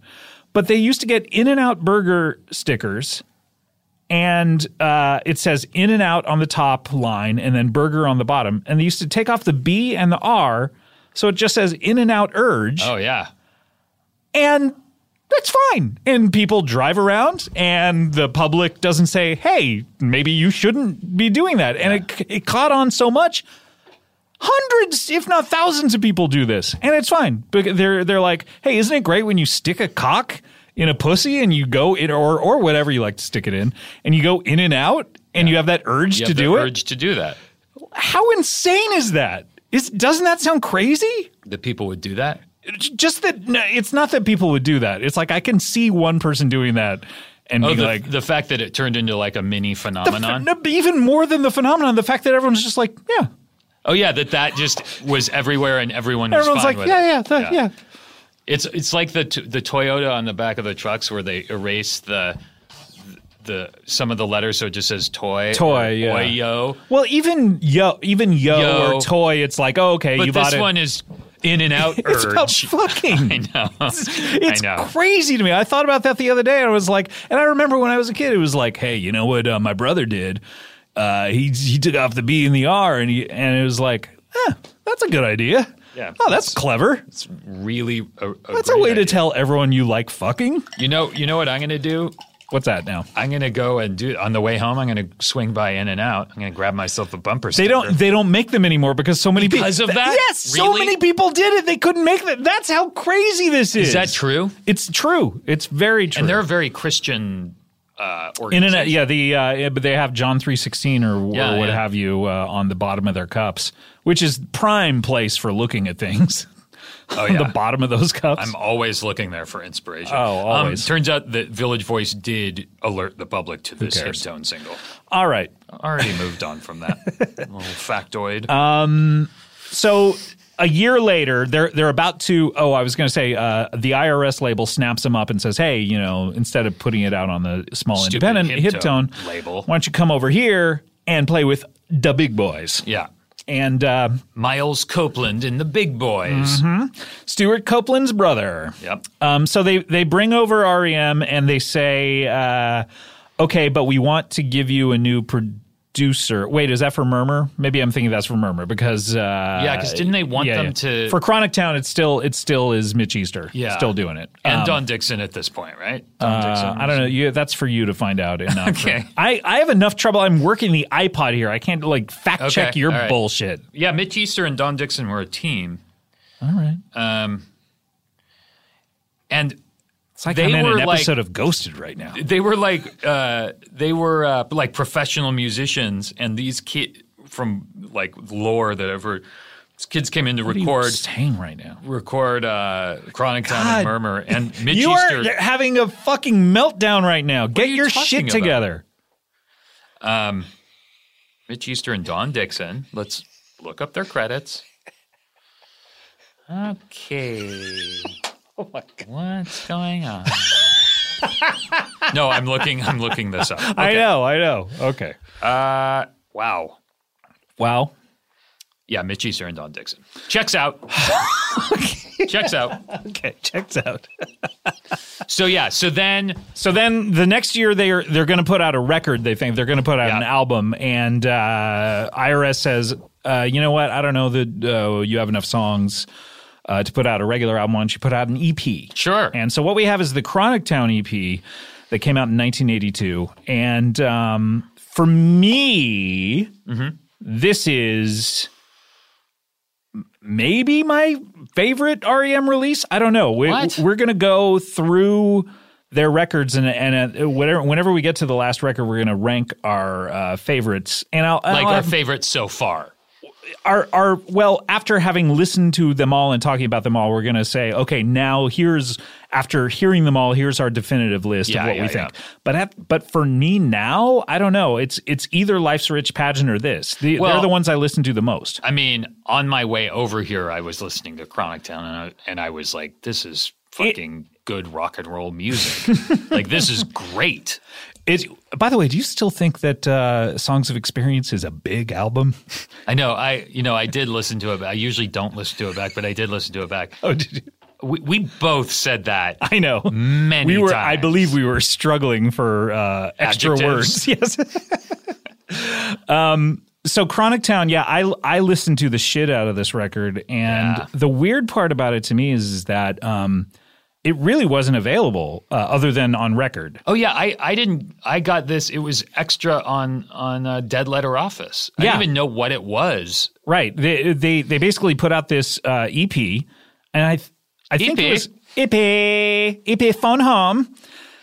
And it was 12-inch, I think. It wasn't a 10-inch. I have no idea. I think it was a 12-inch, and I have the 12-inch. And oh, you had it? I have it. Yeah, I still have it at home. You do? Uh-huh. The original? Yeah, the original, yeah. You should bring that in. I will bring it in. And could you autograph it for me? Sure. I'm going to. No matter what, I'm going to draw on it with a pen. You're going to draw a big dick on it. That's right. A big gargoyle with a big dick. Yep. Licking it.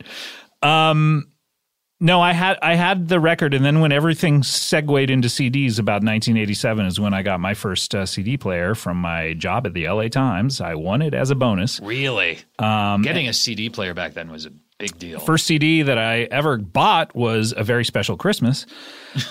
Really? Yep, because I got it at Christmas, and that was the Was it like one of those benefit albums where everyone has a song? Yeah, it was the one with Sting and Madonna and Run DMC, like the big classic one. And it just with the Keith Haring on the cover? Yeah, Christmas in Hollis, everything. It had come out like the day before I got this CD player or whatever. That was the record to get back then, or the CD. But so then I started transferring everything over to CD and rebuying every record I had. But Chronic Town, weirdly enough, they wouldn't put out just a normal CD of it. Right. They tacked it on to the end of Dead Letter Office, which was their B-Sides compilation. Adam, he gets the CD of Dead Letter Office, and there's 5 songs at the end, which are, in my opinion, R.E.M's finest songs, maybe. And they're just like a tacked-on add-on. It's after their drunken version of King of the Road, suddenly weird, tight post-punk music starts. And let's listen what the hell was going on? Yeah, and you're still confused to this day. Let's listen to a little bit of Wolves Lower, which is the first song on Chronic Town. This is even a step up from the Hiptone single as far as sound quality.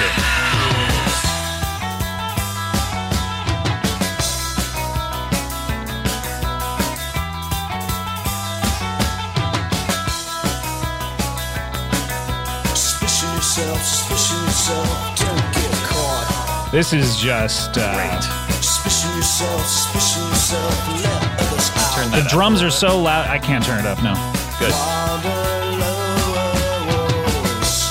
The drums are so loud, aren't they? Yeah. That's great. Here's a house to put wolves at the door. Yeah, it is so catchy. So incredible. What's interesting about this song, Wolves Lower, by the way, is that it's Wolves, lower. Yeah, there's a comma in the middle of the song title. Mm-hmm, which usually commas come at the end of sentences, don't they? Yeah, usually at the end of any proper sentence, it has put a comma. 4 commas. Right.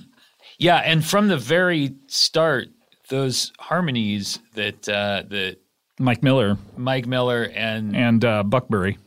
Buckberry and also Michael Stipen. So, Stipend is not doing harmonies; he's doing lead vocals. He and Mike Mills do harmonize. Mike Miller does. Mike Miller, yes, exactly. They do harmonize. That's true. And it's okay, I guess we're splitting very hairs here, or the atom. Let's split the atom on that one. How about it? But from the very beginning there, very beautiful harmonies. Harmonies, and the odd thing about this song is that it was a late addition to the record. Oh, was it? They had Ages of You in there, which was a song we played a little earlier. You told me that, and I didn't know that. That's crazy. It was they had that, and I believe IRS maybe said, you know what, we don't think this gets the record on the right foot. Let's do a new song. And then, this is what they put on, which is one of the best R.E.M. songs ever. But Ages of You is one of my favorite songs. What version of Ages of You were they going to put on? It's one that we have not heard. Never put it out. We've never heard it. That's I don't weird. know. They've I put would love everything to hear it. out. I would love to hear it. Because the Ages of You that's on Dead Letter Office they re-recorded, pretty rough. Years later. It's great. And then I have a ton of live versions of it, but I've never heard they've never put out the version that they were talking about. Oh, I want to hear that. I want to hear it too. I want to hear it. So then that's the first song, and then you have those first 2 songs that they put out, the A side and the B side, Radio Free Europe and Sitting Still, 2 of the greatest. But then here's this, maybe, I don't know. If you were to say best R.E.M. song of all time, this is maybe one of them. I don't know. This is Gardening at Night. Oh, yeah. Second song on this EP.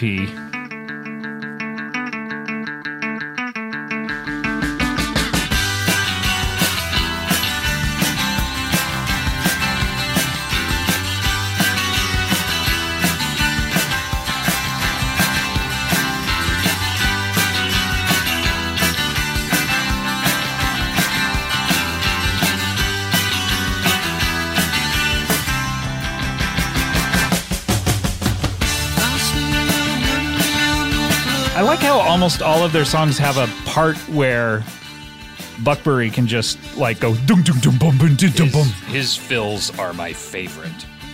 And I remember I like McGraw. I remember when Guns N' Roses got big like in 87 and Steven Adler's fills I thought were ripping off Buckberry's fills. Really? Yeah. That's interesting. There are a lot of fills on Appetite for Destruction that I think Yeah, are... shut up.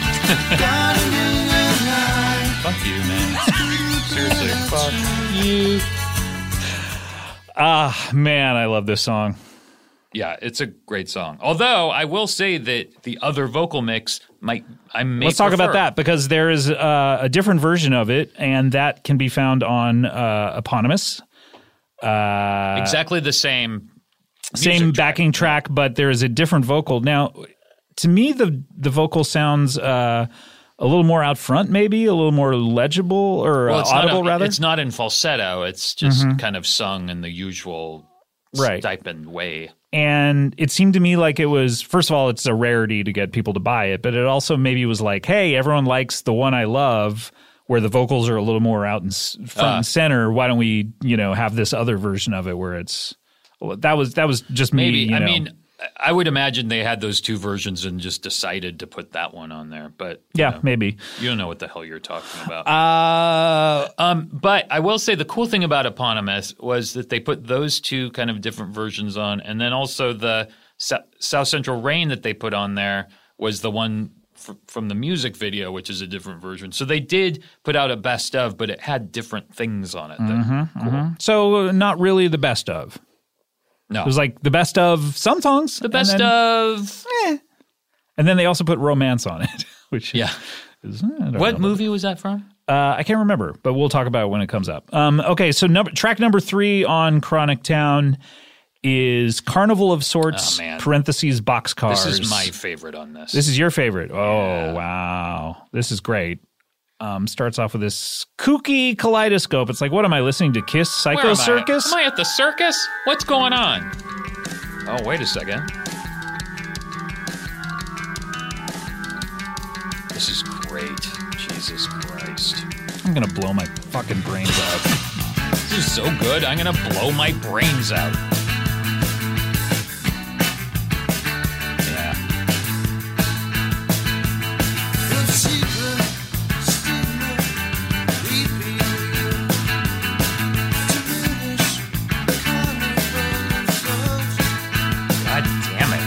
So this is sort of the classic R.E.M.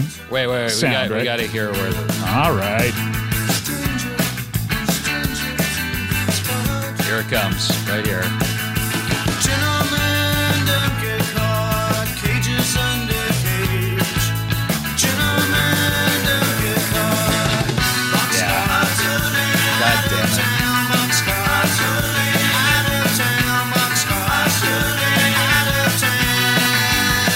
This is the classic R.E.M. sound to me. Totally. The fast drumming with these great fills, the harmonies, the arpeggios, the just catchy melodies. Yeah. And you don't know what they're talking about. You don't know what they're saying. That's the other thing is like when I would sing along, I'd be like, Boxcars, I'm loving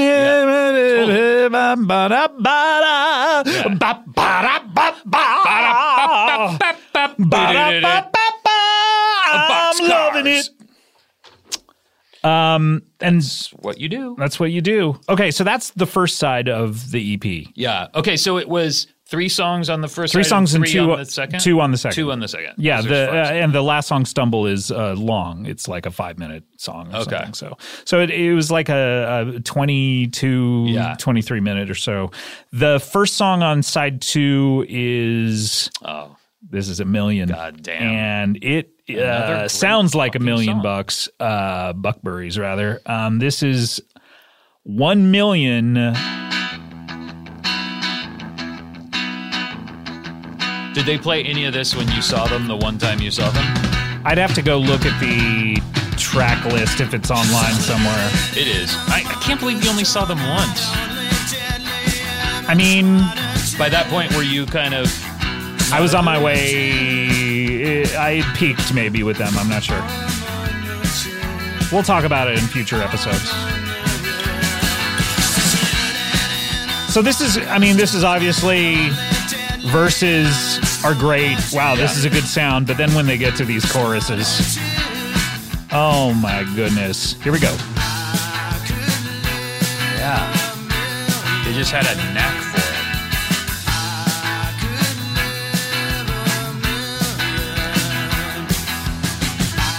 I wonder what. I mean, I guess would Michael Stipe?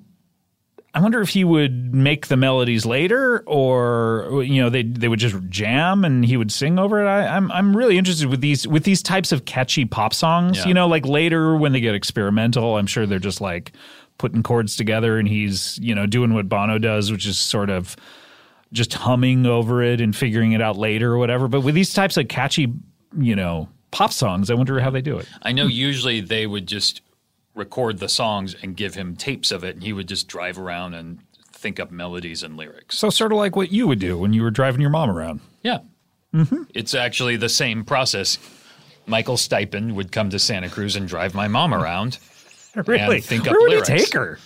Grocery store, the park. Why isn't she driving herself? Your mom sounds lazy. Yeah, she's very, very, very lazy. No, she actually prefers to walk around, but sometimes she likes to drive just because she enjoys vehicles. She ever run? So, yeah, she's a jogger. Really? Yeah, How fast she go? 20, 30,000 miles every 15, 20 minutes. That's not bad. That's not bad. Thank you. It's not bad. She could she could keep up with me, let's just say. Oh, really? What are you, a cheetah? I'm a puma, Oh, motherfucker. geez. Okay. Now, last song of the EP and last song on side 2 is Stumble. Yeah. Now, I've been listening to this a lot over the past couple of days. And each time I go, you know what? That's the only stumble for me trying to be clever of like, this is the song that I technically don't like as much as the first 4. It's not as good.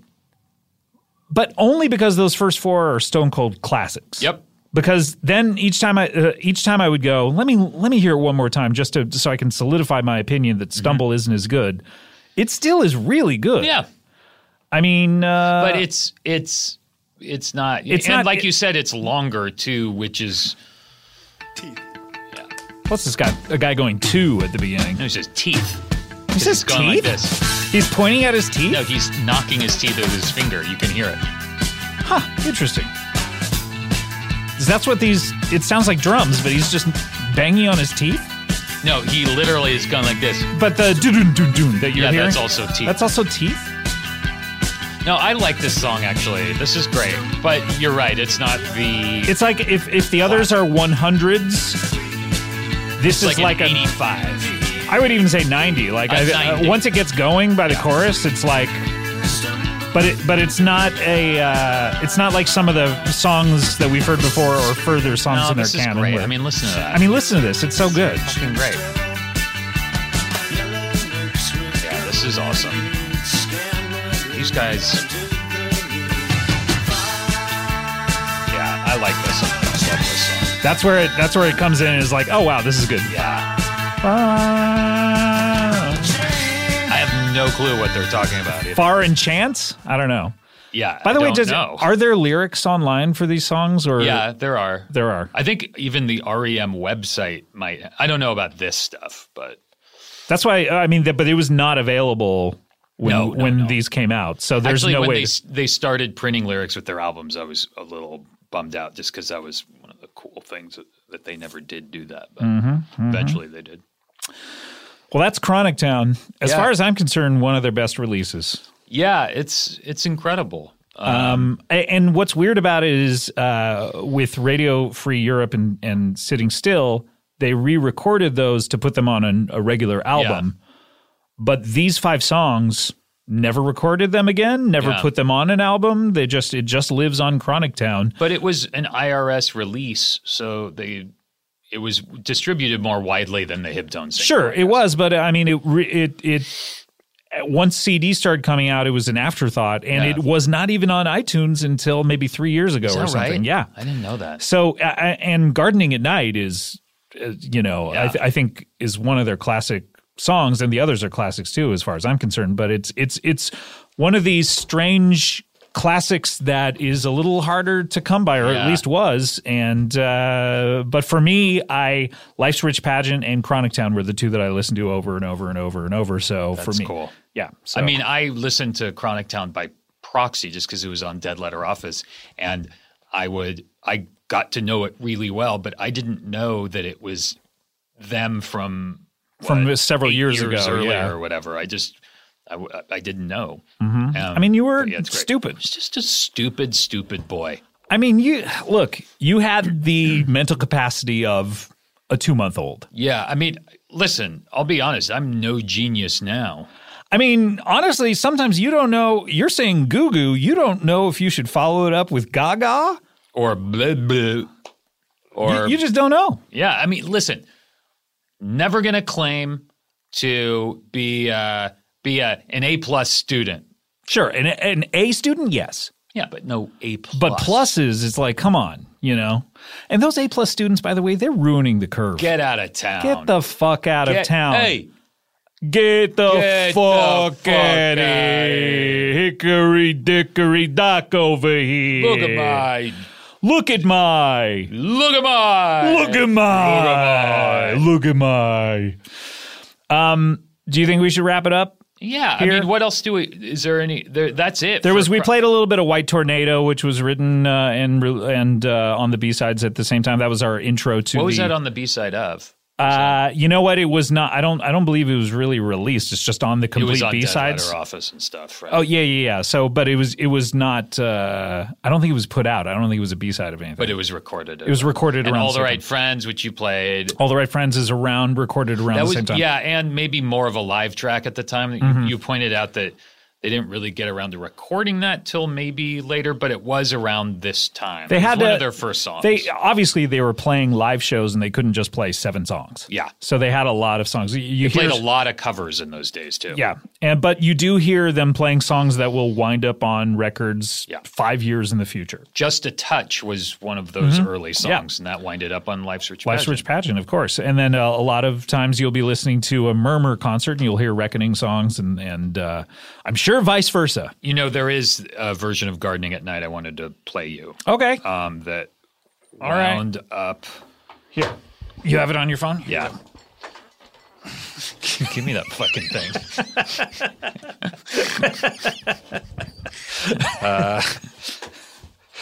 I don't care when I get tricked. This is a version of what? Gardening at Night. Gardening at Night. Is this the different vocal version or is this the acoustic version? No, this is a different version altogether that I hadn't heard This is a different version? Oh, I thought you were saying altogether. That's an airplane joke. I've never heard this. What is this? This is a different version of Gardening at Night. I know, but I'm just... Oh, God. It came out in 2006, but it's Oh, I thought it was over. I was going to say that's really different. A little slow. Well, yeah, it's a slower version. As far as I'm concerned, if you're going to make a different version, you got to make it exactly the same tempo. You've heard the acoustic version, right? That's on the complete IRS B-sides. I'm sure. It also was a bonus track on Dead Letter Office when they put out a expanded version of it. Yeah. And here's an early Just a Touch. Yep.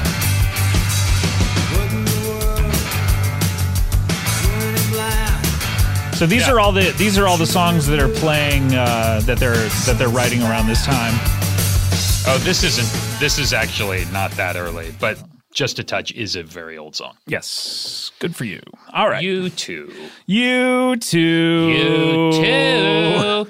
All right. We're going to wrap it up, but there is plenty more where this came from. We're going to look. I mean, Adam, we're committed to doing this, right? Look, we're embarking on an all-new adventure, Scott. Oh, my gosh. And I'm excited because there's an endless well of great music here that I'm excited to talk about. And, there's a lot of really funny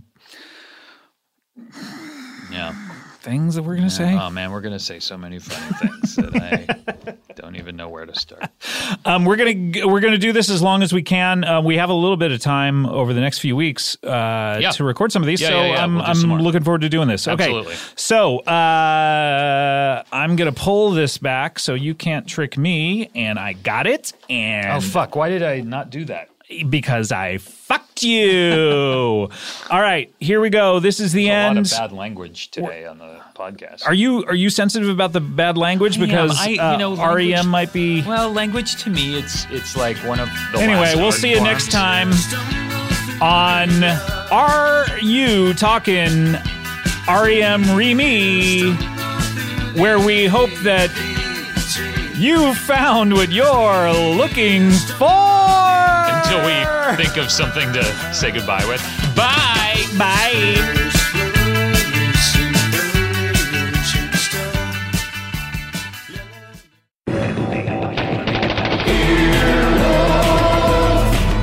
This has been an Earwolf production. Executive produced by Scott Aukerman, Chris Bannon, and Colin Anderson.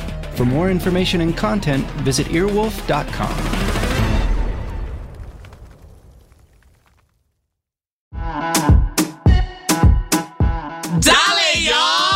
This is Tony Rodriguez. This is Carlos Santos. This is Riza Licea. And this is Oscar Montoya. When our powers combine, we are Spanish Aquí Presents. We have a brand new podcast here on Earwolf, bringing you the best of lo mejor of the Latinx comedy. Join us every Tuesday as we chat about what's going on in our lives, Latinx culture, and ¿qué es lo que? Lo que nos está picando. Lo que te pica. Don't worry, we'll tell you what that means if you listen. We'll also be joined by a new guest every single week. We'll get to know a little bit more about their lives. Every single week. And then we'll make them sit back and watch us improvise their lives right back to them. Improvisation.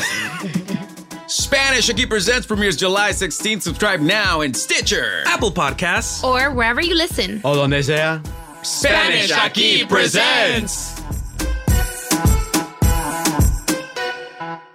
Emmy award-winning John Mulaney presents Everybody's in L.A., a special run of 6 live episodes created by and starring Mulaney that'll stream live on Netflix during the Netflix is a Joke Fest. The comically unconventional show will feature special guests where John Mulaney explores the city of Los Angeles during a week when every funny person is in it. Watch John Mulaney Presents Everybody's in L.A., debuting May 3rd live at 7 p.m. Pacific Time, only on Netflix. Hi there, this is Mary Holland. You may know me from Happiest Season, or Veep, or The Woman in the House Across the Street from the Girl in the Window. Or you may know me as Janice Cramps. Huh? I want to wish Comedy Bang Bang a happy 15th anniversary. Wow, 15 years old. Comedy Bang Bang is about to get its driver's permit. I'm so excited for it. And I'm, really grateful because Comedy Bang Bang has brought me so much joy as a listener and a performer. And I'm just very grateful for this community that we have in Comedy Bang Bang. You can hear me and a lot of other very funny people on Comedy Bang Bang wherever you get your podcasts. So what are you waiting for? Tune in.